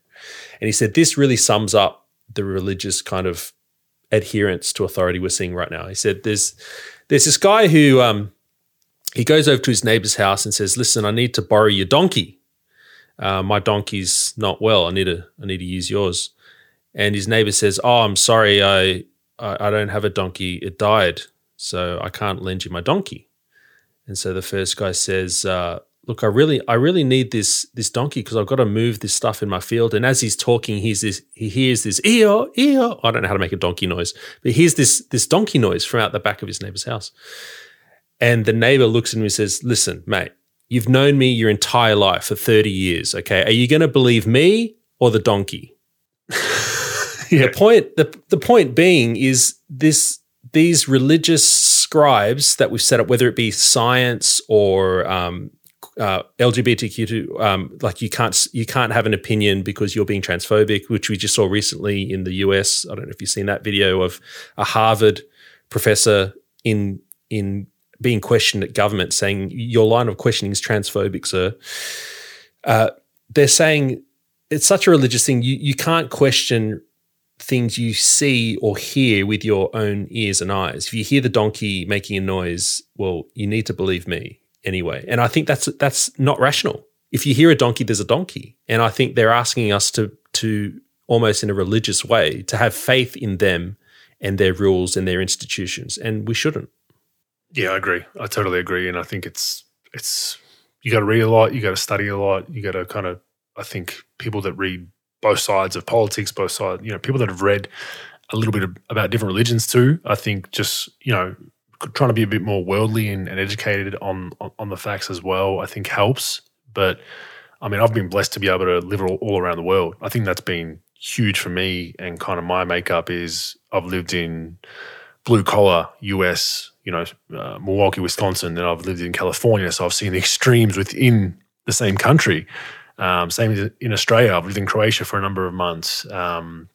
Traveled the world, seen Japan, seen China, seen whatever, right? So I've been very, very fortunate, and I think that has helped me understand kind of different people and different ways of thinking. But the religion one's just an interesting one in my opinion, and it's, I think the people that are very critical of religion, I think religion somewhat has its place from a positive aspect of its community, right? So I think sporting clubs, I think hobby clubs, men's sheds, they exist for a reason. Community is a religion in itself. I really believe that. I think it is important when it's done positively and in the right way. Now, obviously religions that become overly cultish, that's the question. Can you be involved in some of these religions and some of these things without being all in? You know what I mean? And that's the hard thing, because people feel like, if you're a new person to a church, right? You go in and there's that new person. He's not. Is he really that religious, or is he just doing it for X, Y, Z, or she doing it for X, Y, Z? You got to kind of show that you're for the team and you're for the cause, and you have to go to the extreme. So, I guess my point is, with some of these things, there's just not really a balance where you can be halfway in, halfway out, right? Well, I mean, I would take a different view too, because I mean, I am a Christian. I am religious in that sense, I guess. I go to church all the time. But my argument's not even about don't be religious. My argument is, if you want to be religious, fine, do whatever. But just recognize that humans do this stuff. It's easy to sit in the suburb and say, just relax, be half in, half out. But there are people who are all in, man. And you've got to recognize that these people who are all in, some of them are going into education departments and corporations. Some of them are going into governments, and they're prosecuting their religious agenda. And I'll even have a go at, so I'm a Christian, right? I have a real problem with Christians in the own faith that I practice getting all like, we're going to go into government, we're going to take over. I hate it. I was part of churches for a long time growing up where this idea of dominionism, this idea of we're going to go in there and take over the government. I think that's wrong, man. That's anyway, I don't want to go too deep into it. Just to say, be aware of it, Australians, okay? Not everyone is sitting back having a beer on a Friday night. Some people are going to youth group, all right? Of various faiths. And these people are driven and motivated to change your world, to change your government, your councils, your teaching, your school experience for your kids. So if you're not aware to that, once again, you're sleeping. I feel like I'm saying that this whole podcast. You're asleep, Australia. Wake up. Yeah.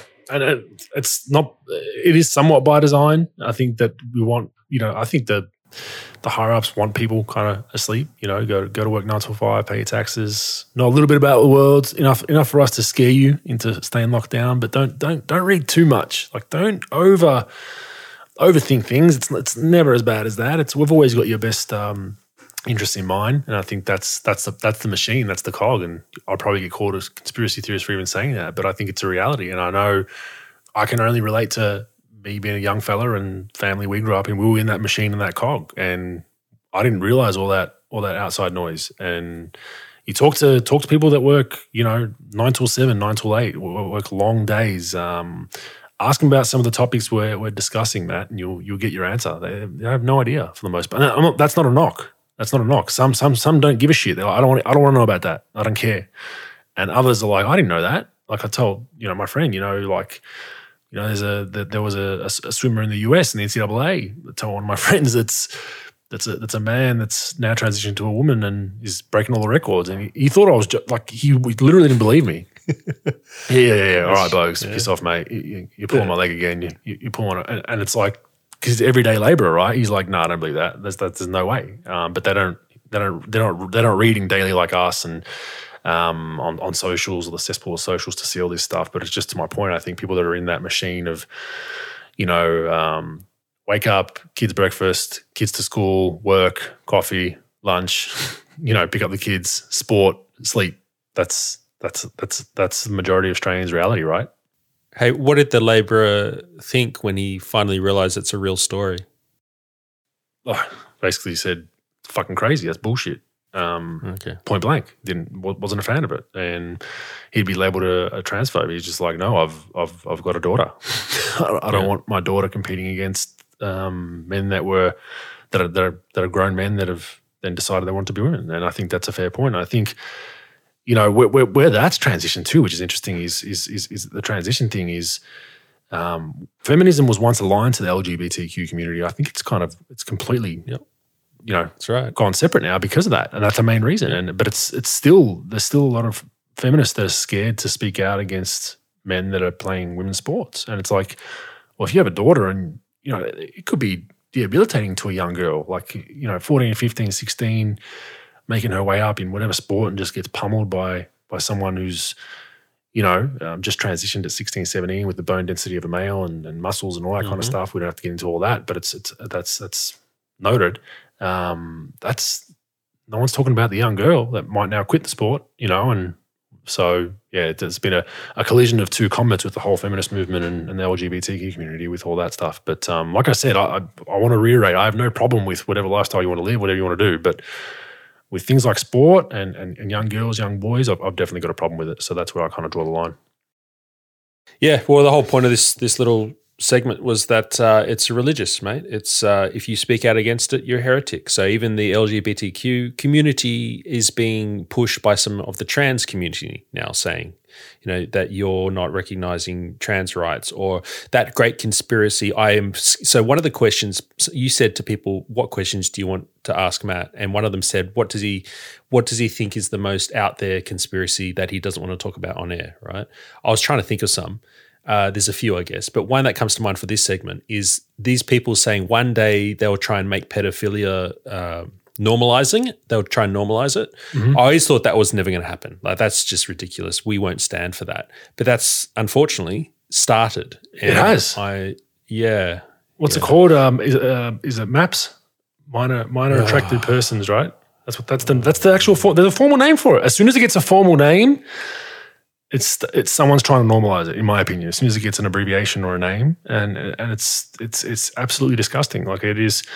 And don't even get me started on laws with this stuff and the the sentences that blatant pedophiles and child abusers get compared to someone who made a mistake on his taxes. It's just ridiculous. It's an absolute joke. And I know for a fact. I mean, I know someone very close to me was almost abducted by a serial sex pest pedophile predator. Was almost abducted, like almost dragged into a car. At a young age, and basically go to the police to report it. Oh yeah, we know about him, but he didn't really get you in the car. So, it's like, what? Are you serious? You know what I mean? And it's and then as a father of that girl, you go and do something to this guy, you end up in jail. Like, it's backwards. It's really, really backwards. But moving on, let's finish off with a couple more. The surveillance nation. So, you've been involved with this in your previous life, yep. So you can talk to this really, really, seeing what's happening overseas with, obviously China's the one that comes to mind with the social credit system. People are pretty well in tune to how that all works over there, but we're starting to see it happen here, right? Yeah, never happened here until you talk to Bunnings and was it Target or Kmart? What is the reasoning? I've seen their argument, their CEOs come out and said that it's the reason. So for everyone out there, Bunnings have a few Bunnings stores trialed facial recognition when you walk into the store. And I think a Target or a few Kmarts have done it as well. And the reasoning, Matt, is it's for your safety. It's for your safety and our employees' safety. That was the quote. It's for our employees' safety and our workers' safety. Now, I don't know about the last time someone walked into Bunnings and just caused anarchy, other than being mad that his hammer was $1 more expensive. But this is pretty scary stuff, man. I mean, it's a corporation just on its free will saying we're just going to introduce facial recognition. Now, there is some pushback by, was it ACCC or someone's pushing back on it now because of all the public sentiment against it. But, I mean, you can't exactly go and shop anywhere else these days when it comes to Bunnings. Like, if you need hardware stuff, you might see the mirage of a Mitre 10 every now and then, every 15 Bunnings. But, like, they've kind of – mirage. Yeah, they've kind of – cornered the market, right? So like the people that say, it's a corporation, it's their rules. If you don't want to go there, shop somewhere else. Like if I live in like a rural area and the only hardware stores are Bunnings, where am I going? Exactly. It was Bunnings, Kmart, and the Good Guys. What's their reasoning? Yeah. What are they doing? What is their reasoning? Well, you've given their reasoning. What's your opinion?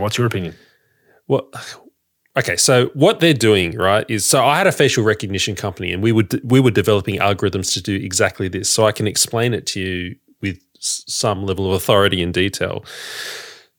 That company that I had now is now closed down due to very poor business partner management, and I've lost tens of thousands of dollars, which I didn't have to lose. But anyway, that's closed down. But what we do is you can actually track data points on a face. So just like your fingerprint is unique, right? But only because they can match 50, 200, 2,000. It's a matter of getting as many points as you can on that fingerprint. The more, the better.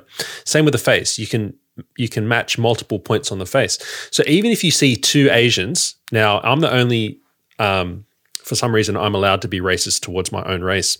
But anyway, we all look alike, right? If you see two Asian people that look fairly similar to you in your white privilege, They actually not similar to a computer. A computer will look at me and my Asian brother and say, well, I'm only half Asian, but like if even similar looking, even identical twins, our facial recognition algorithms will be able to find quite a large difference between even identical twins because the facial points, you can get as detailed as you want. That is exactly the data that Kmart, Good Guys and Bunnings were collecting. So there's a camera at the front door. This is not just CCTV footage. Like there's an image of Bogues walking into Bunnings in Brisbane. That's not what this is.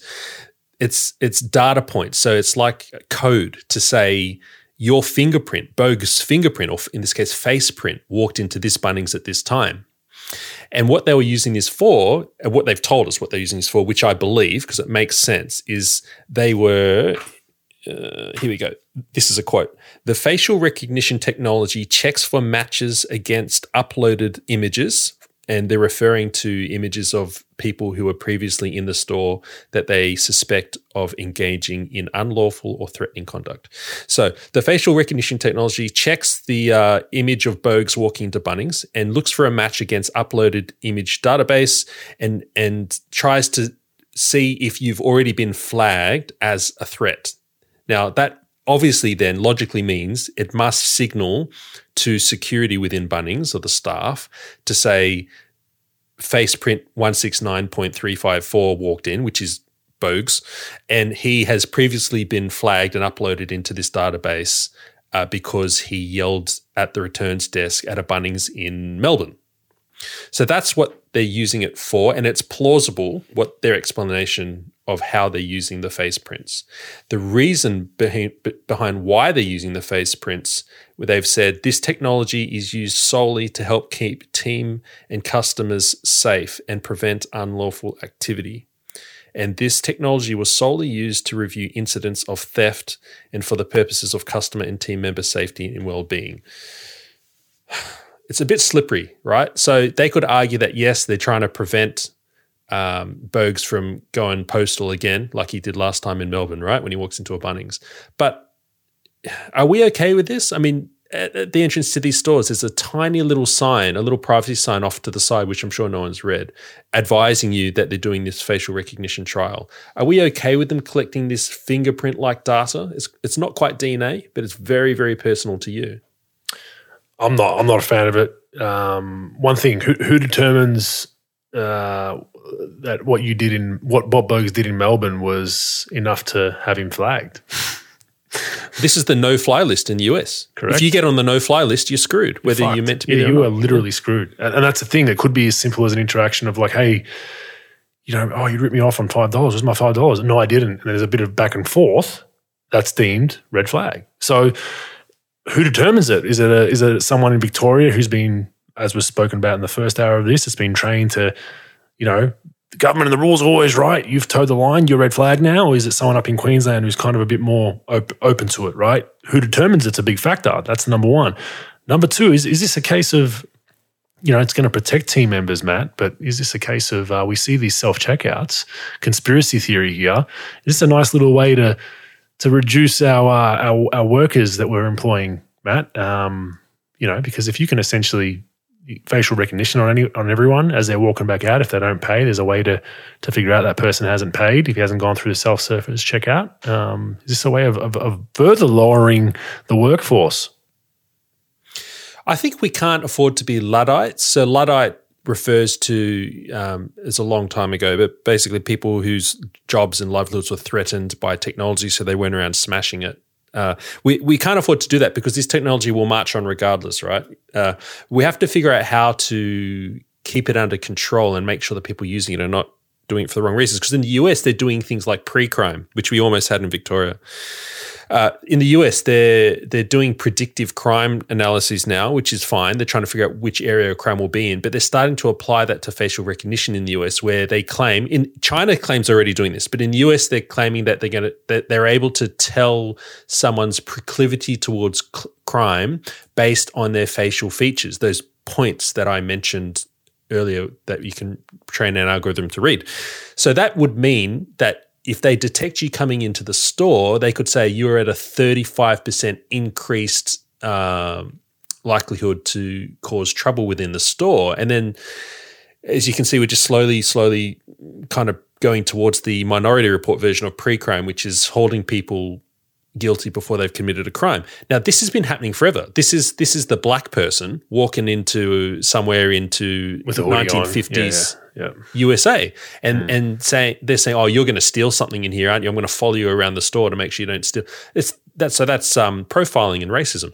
That's exactly what we're doing, heading towards here. And so I'm really pleased to say that the consumer group Choice, which we all know, Choice Magazine, Choice website, they revealed this Bunnings, Kmart and Good Guys thing, use of facial rec, and have said this is not good. And thanks to the noise they made, now the Office of OAIC, Office of Australian Information Commissioner, that's right, who oversee privacy and so on federally, they are now going to investigate. They're our privacy watchdog federally. They're going to investigate Bunnings and Kmart and hopefully the Good Guys over their use of potentially breaching privacy laws with this facial recognition tech. Yeah, I mean, it's an interesting one. The fact that, as you said, it was such a small little sign, that's not a good thing. I think if they would have just came out publicly and said, hey, we're doing this, and made it a big thing so everyone was aware of it, I think it doesn't smell as much. The fact that it was relatively unknown till this media kind of splash, that's a concern. And I agree, we can't go out and smashing up technology. We're too in tune with it. AI is here. It is what it is. You got to deal with it. But with that comes now potential legislation or laws around it. Like there has to be something that you still should be able to protect your citizens. And I guess my forward thinking is with all of this and seeing the last 2 years with lockdowns and mandates is, you know, do the math. Like if facial stores, are you supposed to be out? Oh, you're at this Bunnings. This is 6 kilometres from your house. Facial recognition picked you up. Exactly. That's the really dangerous part of all this that people don't understand is, you know, look, then there's always people that will say, well, if you're not breaking the law, mate, you shouldn't matter. Or you've got your phone on you, that's a tracking device. Yes, to an extent, true, but you can still turn your phone off or not bring it with you and you can still get out and about, right? But that's my concern is when these future lockdowns happen, which are going to have to happen again for something or another, it'll be much easier to police. And that's where we go back to what we said earlier around if it's used for good, it's good. If it's used for bad, it can be really bad. And that's where we're at with this. Well, I'll give you a bit of tech insider knowledge as well. So you can actually bolt on this system. You don't need some expensive AI setup. You can take any camera feed. So there's CCTV everywhere in our world, right? You can apply these facial rec algorithms to any feed. So just be aware of that. It's easy. It's very easy to implement this any feed. Yes. In fact, you know the protests that I filmed? I don't know if you saw. I did a time lapse of one of the biggest. I think it was the biggest protest, where some people were claiming 600,000, some people claim 100,000. One in Melbourne, you mean? Yeah. Yep. October last year, I think. Yep. September, October. I had a camera there on the and I collapsed 45 minutes or something into 2 minutes of people walking past, and I ran it through. Just calm down, people. I didn't do facial rec on you all. I ran it through people counting. So I tried to count how many people showed up.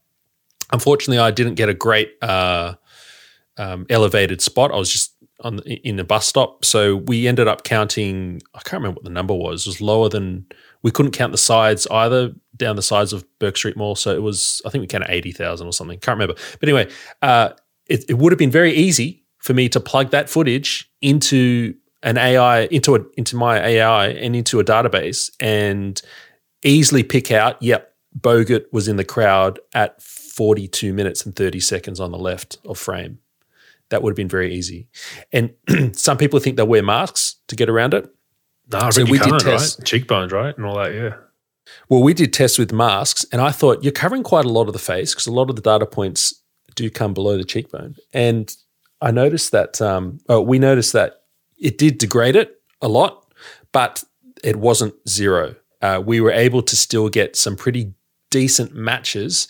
And the scary part to me was that our tech guy who was building the tech stuff, he was telling me that they could radically improve the ability to detect raise that accuracy rate even with a face mask. So just using the upper part of the face. So yes, that's just a bit of like solid data people should know about. It's terrible. I think we need to be really careful about it because it's already it's happening. In 2003, I had a SS Commodore. So, you hassle me about having a Tesla, but I actually think it's a wise move. I have true roots. It was a VY2 Cosmo Purple SS Commodore. Oh, nice. Catback exhaust resonator cut out, mate. It was loud. Yeah. You might be arrested on the spot for driving that today in Victoria. Oh, mate. That car was, my mum was driving it once. My license was suspended, of course. I got a 3-month suspension when I was 17 for doing 132 in a 110 zone, but I was on my P, so it was 90. So they thought I was doing 42 over. Little did they know I was on my way down from 210. So this is at the M5 I shouldn't say such detail about my crimes, should I? We didn't have a statute in Australia either. So I was suspended for driving, fair enough. My mum goes to drive my car. Police pull her over and she's like, what's wrong? And they come out knocking the window saying, where's Matthew? I'm like, what? And they said, well, we thought you were Matthew driving this car and he's suspended. So clearly there's license plate recognition technology. I think it's those cameras on the back of highway patrol cars that are aimed at a 45-degree angle on the light bar on top. Yep. They're already doing LPN technology. Yep. 100%, yeah. In instant too, yeah, of course. I mean, that's the age-old one when a few of my old friends that lost their licenses would go and re-register their car in their missus' name if they had to still drive. Don't condone it, but for guys that lost their license and had to still be able to work to get to the job site or whatever they were doing, that was kind of the runaround because they knew that technology would just pick them up straight away and just easy pickings. But I don't condone it, just telling you how it all worked. But look, I just think, like you said, you go to a protest. I think the days are coming where you get a fine in the mail. That's what's going to happen. It is China-esque. That's what they do there. You just go straight off your funds straight away. You don't even get a bill reportedly over there. It just comes straight out of your Weibo account or whatever it is, or your money just gets deducted for jaywalking. Hey, you jaywalked. And people think that's a conspiracy theory. It's not. Look it up. So another part of this surveillance stuff is, have you been to the bank lately and tried to take out money? Yeah, you read my story, didn't you? They questioned me what I was going to use my money for to buy that secondhand car I told you about, $9,000 car. Okay, yeah. So I did the same about a year ago. I tweeted about it. I went and took out, I think it was, so everyone knows 10K is a trigger point where they start asking questions, but I went and took out, I think it was below, I think I took out 8,500 at that point. No, sorry, this one was above actually. It was about 13 grand. And I can't remember what I was getting it for. I think it was just to go play poker with some friends, I think, or just to have cash on me. What? 13 grand to play poker? Slow down, folks. 10K buy-in. Slow down. But the lady's like, what is the money for? And I said, just a night out on the town. Hookers and blow. Yeah, basically I said a night out on the town. And she said, no, what's the money for? And I said... she was like dead serious before she gave me the money. And I was like, okay, I'm buying a car. I said it like that, like, I'm buying a car. Like, obviously lying, just give me my money. She's like, yep, where are you getting the car from? I'm like, shut up. I couldn't believe, I'm not joking you, right? So I said, excuse me, I find you're questioning very intrusive. Like, can I just have my money? Is there a problem? Oh, there's a lot of scams going around right now with used cars, so we just want to make sure you're safe. Once again, for your safety. And I was kind of like, I was just somewhat, I thought it was an invasion of privacy. I'm like, what answer are you looking for? Like, as if I could lie to you. If I'm going to use it for a night out in the town and do something illegal with it, I'm not going to tell you. So all you're doing is condoning lying. But then when I said car, she's like, can we get the blah, blah, blah. I'm like, no, can I have my money, please? And it's becoming an issue now. So like I said, 10K was generally the threshold, but now if you go in sometimes for 7, 8, 9K, they might not give it to you on the spot. There was another story floating around where a guy needed to take out 7 or 8K and they said no because they thought it was going to be for some activity that was not legal because of his withdrawal patterns from the last 5 years. Nothing was ever at that point. And that's scary within itself with all this AI, all this tech. We saw Canada freezing the accounts of trucker protesters. That was insane within itself. And that, Commonwealth, Canada, Australia, not too far apart. So they reportedly even froze people's accounts that were donating to the protesters. That's right. Not just the money they donated, their accounts. They were freezing the insurance of the truck drivers. Now, whether you agree with the protests or not, separate thing. But this will be you protesting one day. So I have huge concerns with this, especially with the bank account stuff. I don't know if you've noticed bank accounts now. If you send to a new account, they hold your money now for an extra 2 or 3 days before they send it. I don't know if you've noticed that. I haven't heard of that. Well, no, yep. No. So Commonwealth Bank's doing it. If you send to a new, if I send you a wire for $1,500 for your time on Rogue Bogs podcast, which is never going to happen. It basically says we're holding this money for a couple of days for your safety. So it's scary. Look, I don't think the world's going to implode, but at the same time, I think some of this stuff just needs to be discussed and pushed back. And it'd be nice for these kind of things to come to the people. I think that's the big thing for me is the Bunnings thing. Bring it out there publicly, make some noise about it, and get a feel for whether people want to do it. Don't do it with a little sign and then get backlash and be like, oh, shit, we've got a government agency investigating us now. I think that's the wrong tack to take, and that's kind of why I think this stuff needs to be discussed. Yeah, I'm most worried about the for your own safety. I put out a similar story to you, saying I did this, and they wanted to know what it was for, and then people replied to me and said, I work in a bank, I work at Westpac, I work at ANZ, and the reason why we do it is this, and it was all about safety. And they're followers, they're great, their followers are discernible, but they're saying some of the stories they have of like old grandmas coming in saying, well, I've just discovered I have a Nigerian nephew who really needs my help and he's going to send me, I just need to send him $5,000 first. And so they would say, look, we ask these questions to protect vulnerable people like that. And that's great that you protected that grandma. But at some point, we as a society have to determine whether we're going to have a society built with an inherent level of risk in it and freedom and responsibility, or are we going to nerf everything and protect everyone like that old grandma? And personally, I think we should have a society that leans towards freedom and risk with responsibility. And if you want to go and get scammed by a Nigerian prince, then you should be able to, because the alternative is what we're heading into, which is exactly what you've described, like the trucker protest bank account freezing, which coincidentally they did in China, and a whole bunch of companies were not able to pay their staff. People were not able to access their savings to live off it. And so they planned to take mass transit in China to I think it was the Hainan province, to go to the headquarters of the bank to protest, to say you shouldn't freeze our bank accounts because we can't pay anyone. It's been 2 weeks. We can't do anything. And the government changed their COVID tick to a red cross, and they were unable to get on the mass transport. That's right. Yeah, the cards wouldn't work, right? In China. Yeah. No, I don't know about the cards, but they weren't able to get onto public transport. No, the cards, like the actual Mikey or whatever, or scanning onto their phone or whatever, because it was a red tick. They just turned them off. Yeah, 100%. That's what conspiracy theorists have been talking about for 20 years, right? And I think we're getting close to that point where you can literally be turned off. We saw it in not a small extent, but with the mandates and where's your green tick, mate? You can't come in and have my coffee without the green tick. And I think that's what scares me is like, not so much for me and you or any other adult really. It's the children. Like it's like because the children won't know if you grow up with this being normalized. They won't really know what it was like before, and that's what we see with societal change and decades upon decades. Is that they're going to grow up thinking like, oh yeah, I should wear a face mask while walking around an oval with no one else near me because that's normal. My parents told me it was,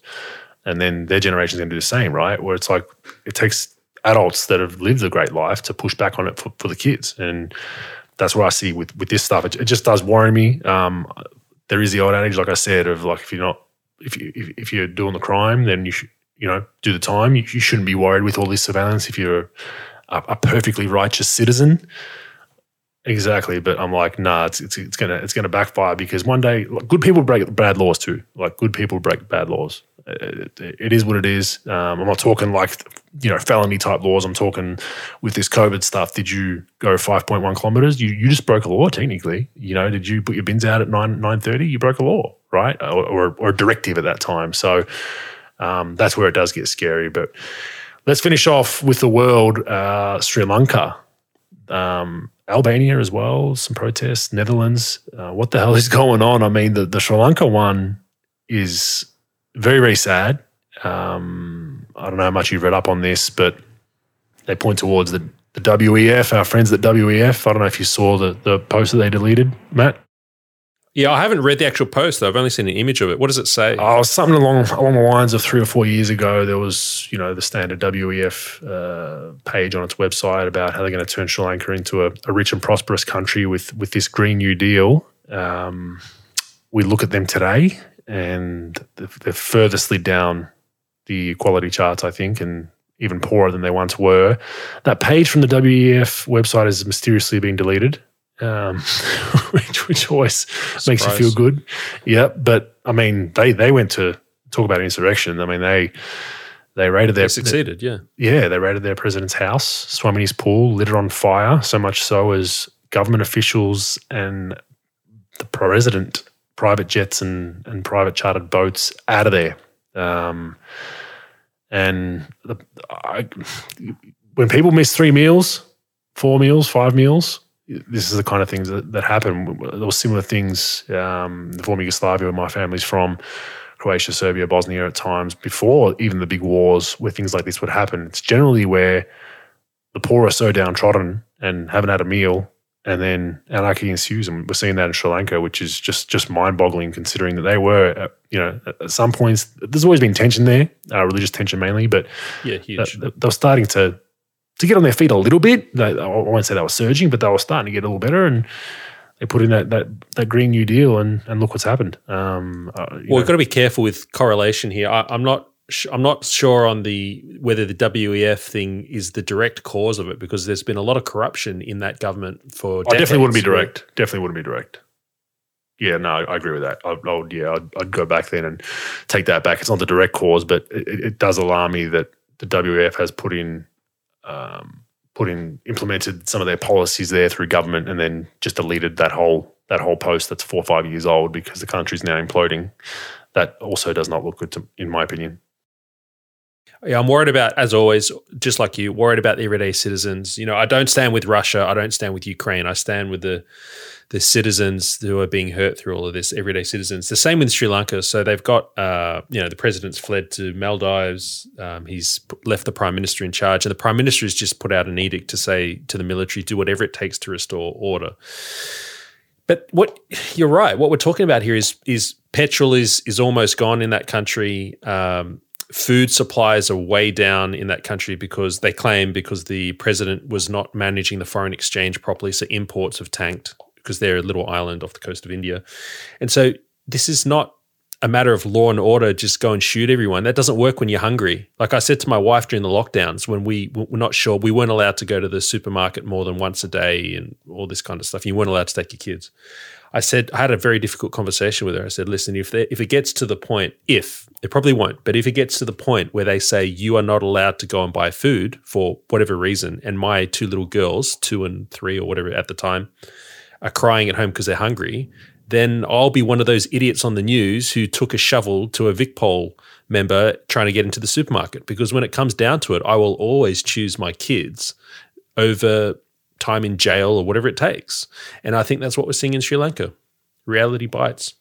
Yeah, it's sad to watch. That all works itself out, but with the government fleeing, it's going to be a while. I think Albania's had similar protests as well.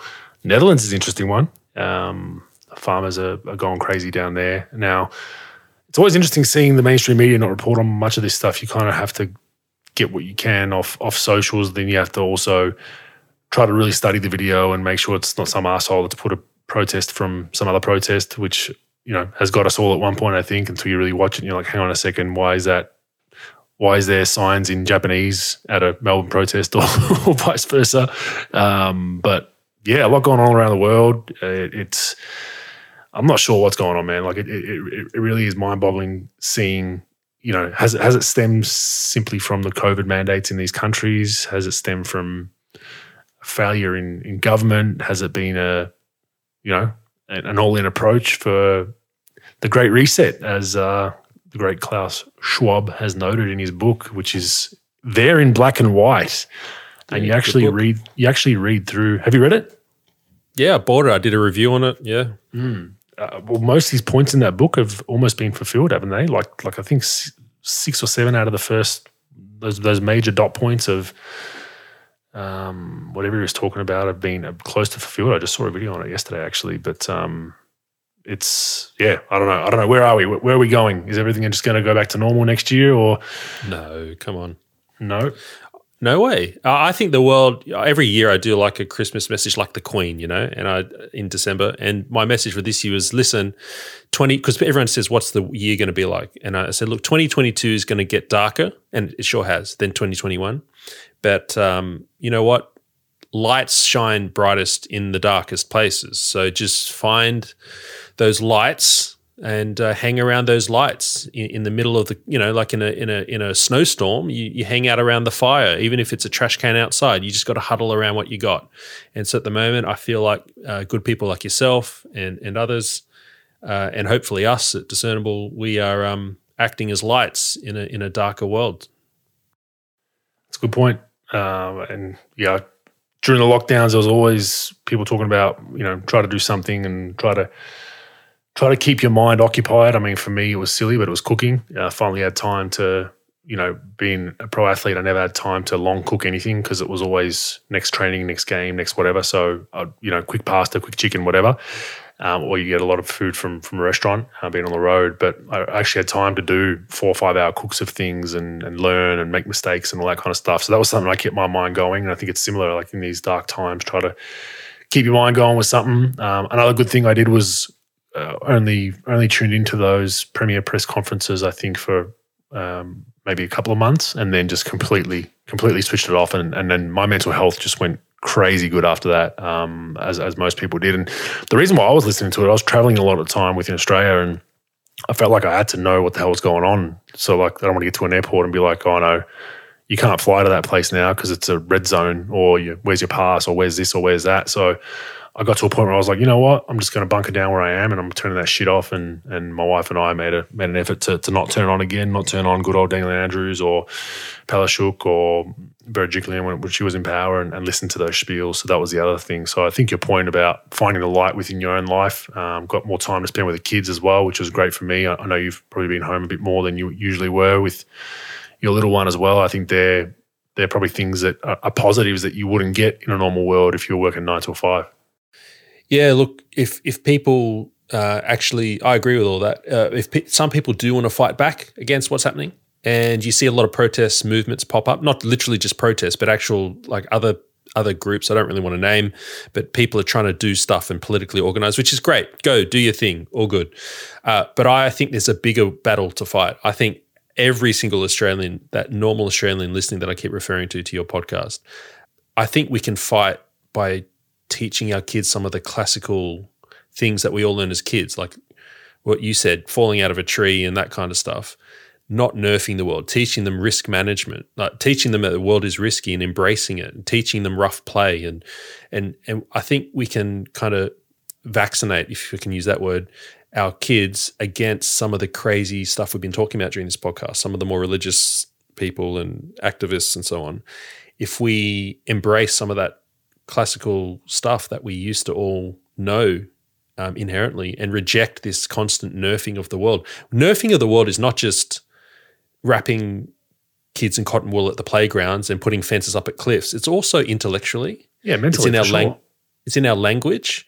It's in how we approach a matter. It's in whether you speak up or don't speak up. Like, there's so many areas that we're just trying to reach for safety. And I think we need to, it's the woman who, she gets scammed by the Nigerian prince because the ANZ teller didn't ask her why she was withdrawing $5,000. I think we need to start embracing risk and diversity and just the messiness of humanity, and not trying to make it this perfect utopian place, which I'd argue is actually a nightmare. Yeah, it's never going to be perfect. And thanks for getting the podcast flag by mentioning a vaccine. What brand was that vaccine you were talking about? Was it Pfizer or Moderna? Okay. You got to beep out when I said vaccine, and beep out what you just said, and we'll be right. Yeah, we're going to get aggregated for sure with this, but I appreciate it, Matt. I like having these talks with people who are in tune to everything going on. I think we, back and forth on different things. I mean, we agree and disagree on different things. I think the religion take was really good to hear your point of view, being someone that's a bit more involved in religion and whatnot. But give us a few plugs and promos. Where can people find you? And we'll wrap it up. All of our interviews are freely watchable. Not a fan of paywalls. So discernible.io is our website. All of our interviews are there. Guest list is incredible. I don't know how we've got these sort of people on. Like, Matthias Desmet, the guy who came up with mass formation psychosis, he's coming on the show in a couple of weeks. And the great Barrington Declaration authors are coming on in a couple of weeks. And so I've got to try and figure out how to ask some half-decent questions to these people. But yeah, website's the best way to follow us. And what's a grand plan for Discernible? Leave us with that. You gonna take over the world? Oh, damn, man. Look, I'm enjoying myself, still losing heaps of money. I used to have a house deposit, don't anymore. We're just living on savings. We do make some money. We have subscriptions at discernible.locals.com. I have a little private community there, but I've got 2.5 staff members. So it's a passion project, like you said at the beginning, We're not trying to, I think you can smell when people are trying to get fame, fortune, clicks. And I'm hoping people can smell with Discernible every decision we make is trying to serve the people watching. We're trying to be helpful. Yeah, I think you've hit on the head. I think your platform has. I think like the long form stuff. I think having good, vast variety of guests on discussing different topics. You might not be an expert on all of them, as I'm not when I have guests on, and just listening and hearing, giving your point of view. I think I've enjoyed it all. So keep it up. I think people have, and we need more people like that. I think it's going to be the way of it is the way of the future. It's the way of the now, where people can actually tune in and hear people's opinions for 20, 30 minutes without being clickbaited. And to your point about the people out there that are that there's a fair few that popped up that I was somewhat supportive of early in the lockdown. But then I started to notice everything they're putting out is kind of the same, and it's just for clicks and it's just for shares and fight the power type stuff. And you're like, I'm starting to get second questions about you. I've definitely noticed that. I think that's a very valid point, because there is a fair few people that have figured that if I just share this point of view, I'm going to get shared and clicks and all that kind of stuff. And each to their own. If that's how they're making money, I don't agree with it, but they've got the right to do it. But we're the same. I'm not trying to put stuff out there that's clickbaity. We're trying to just have people, because there's no point even being clickbaity, right? Like if you say you have some stuff that's controversial that people love or hate, and then you get more listeners for one episode, you've got people listening to you that you probably don't want, not so much don't want, but that aren't there for the right reasons. They're not there for what you're building. They're there for the clickbait, new idea, Daily Mail type shit, and then they're going to leave anyway because they're not getting what they want. So yeah, they yell at you later on. They say, "Oh, you used to be good when you did whatever. Now you don't." Yeah, that's true. When you spoke about Kylie Minogue and all that, it used to be good. I used to love it. Now you're speaking about real world events, and I'm just getting depressed listening to it. So, folks, it's like those. It's like those dodgy NBA players who do car podcasts and have a go at Teslas all the time, when clearly Teslas are the superior vehicle in every way. Oh, you wanted to get onto this, didn't you? Yeah, no, I don't mind Teslas. I don't mind them. I just think it's just more manly. The V8 and the exhaust, and you just how can you beat someone in a car race and they didn't even hear? It's just not right. It's not right at all. But the cops don't notice you. That's what it is. You just zoom past. Yeah. Oh, wait till we've got 20 million Teslas in Australia, and you all have to go for a charge at the same time. You might as well bring a tent. That might be a bit of an issue. Yeah, so this is the reason why I raised the Tesla as a bit of a joke to have it got you, but also this point that you've just made. Like people on the left are like, you got to buy a Tesla. It's about the environment. I'm like, shut up. They're just better cars, in my opinion, right?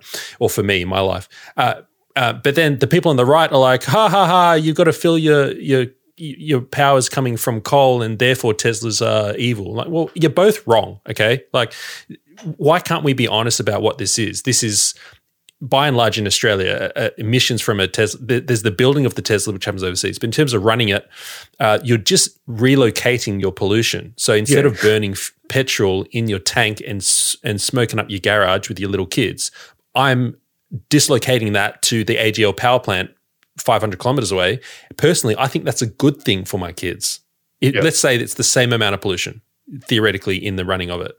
I'd rather pollute it all in one source where it can be better controlled than have it in my garage and my kids sucking it in. So look, I don't think it's fair either way. People are saying Teslas are everything, others are saying they're rubbish. I think we need to be a bit more rational in this discussion, because clearly petrol is going to become a a collector's item, petrol cars.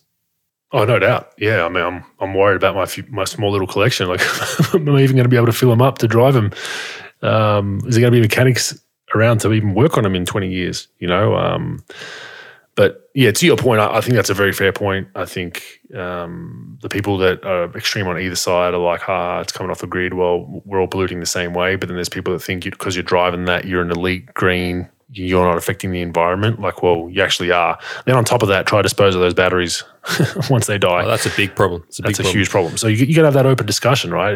I don't think either of them are as bad as each other. I think they both pollute in their different ways, but it's gone so extreme on either side. And I feel like the reason why I give you shit about your Tesla, I think like the elitist intellectuals all drive Teslas, Matt, you know, and they just sit above society in their quiet zooming cars and look at us, poor plebs like myself in a Holden Commodore that's gargling petrol and smells like fuel, and you know you get a little bit of oil stains on your hands when you drive it. That's kind of where I'm getting at with all that.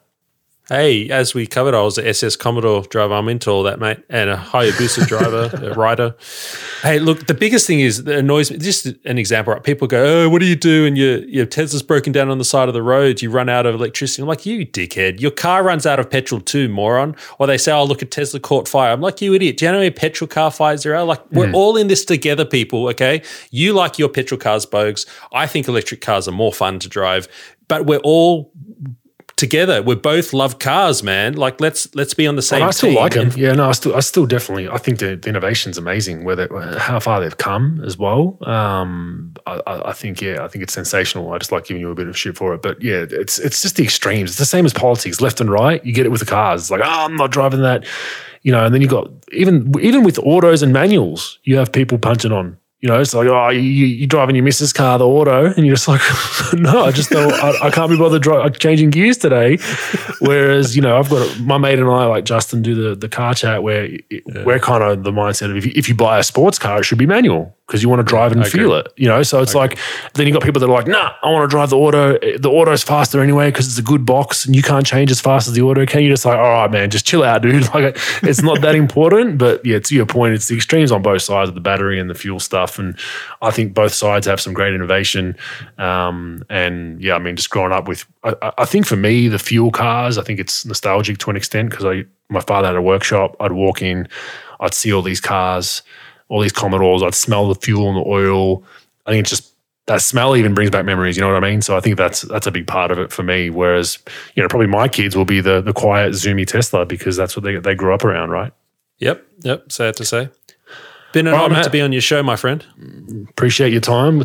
Just a little bit over 2 hours, a nice long talk. I hope everyone enjoyed this. If you enjoyed it, give us some comments. Love to hear some feedback on our all our different rants. I think they're pretty informative at times, just our opinions on some things, and let us know where we got it wrong as well. Love to hear some feedback about where we got it wrong. That's usually where people start, Matt. They usually tell you what you got wrong and then what you got right. But thanks for the time, and I'll have to jump down to those new studios in Melbourne soon. Cool. Love you, brother. Thanks, mate.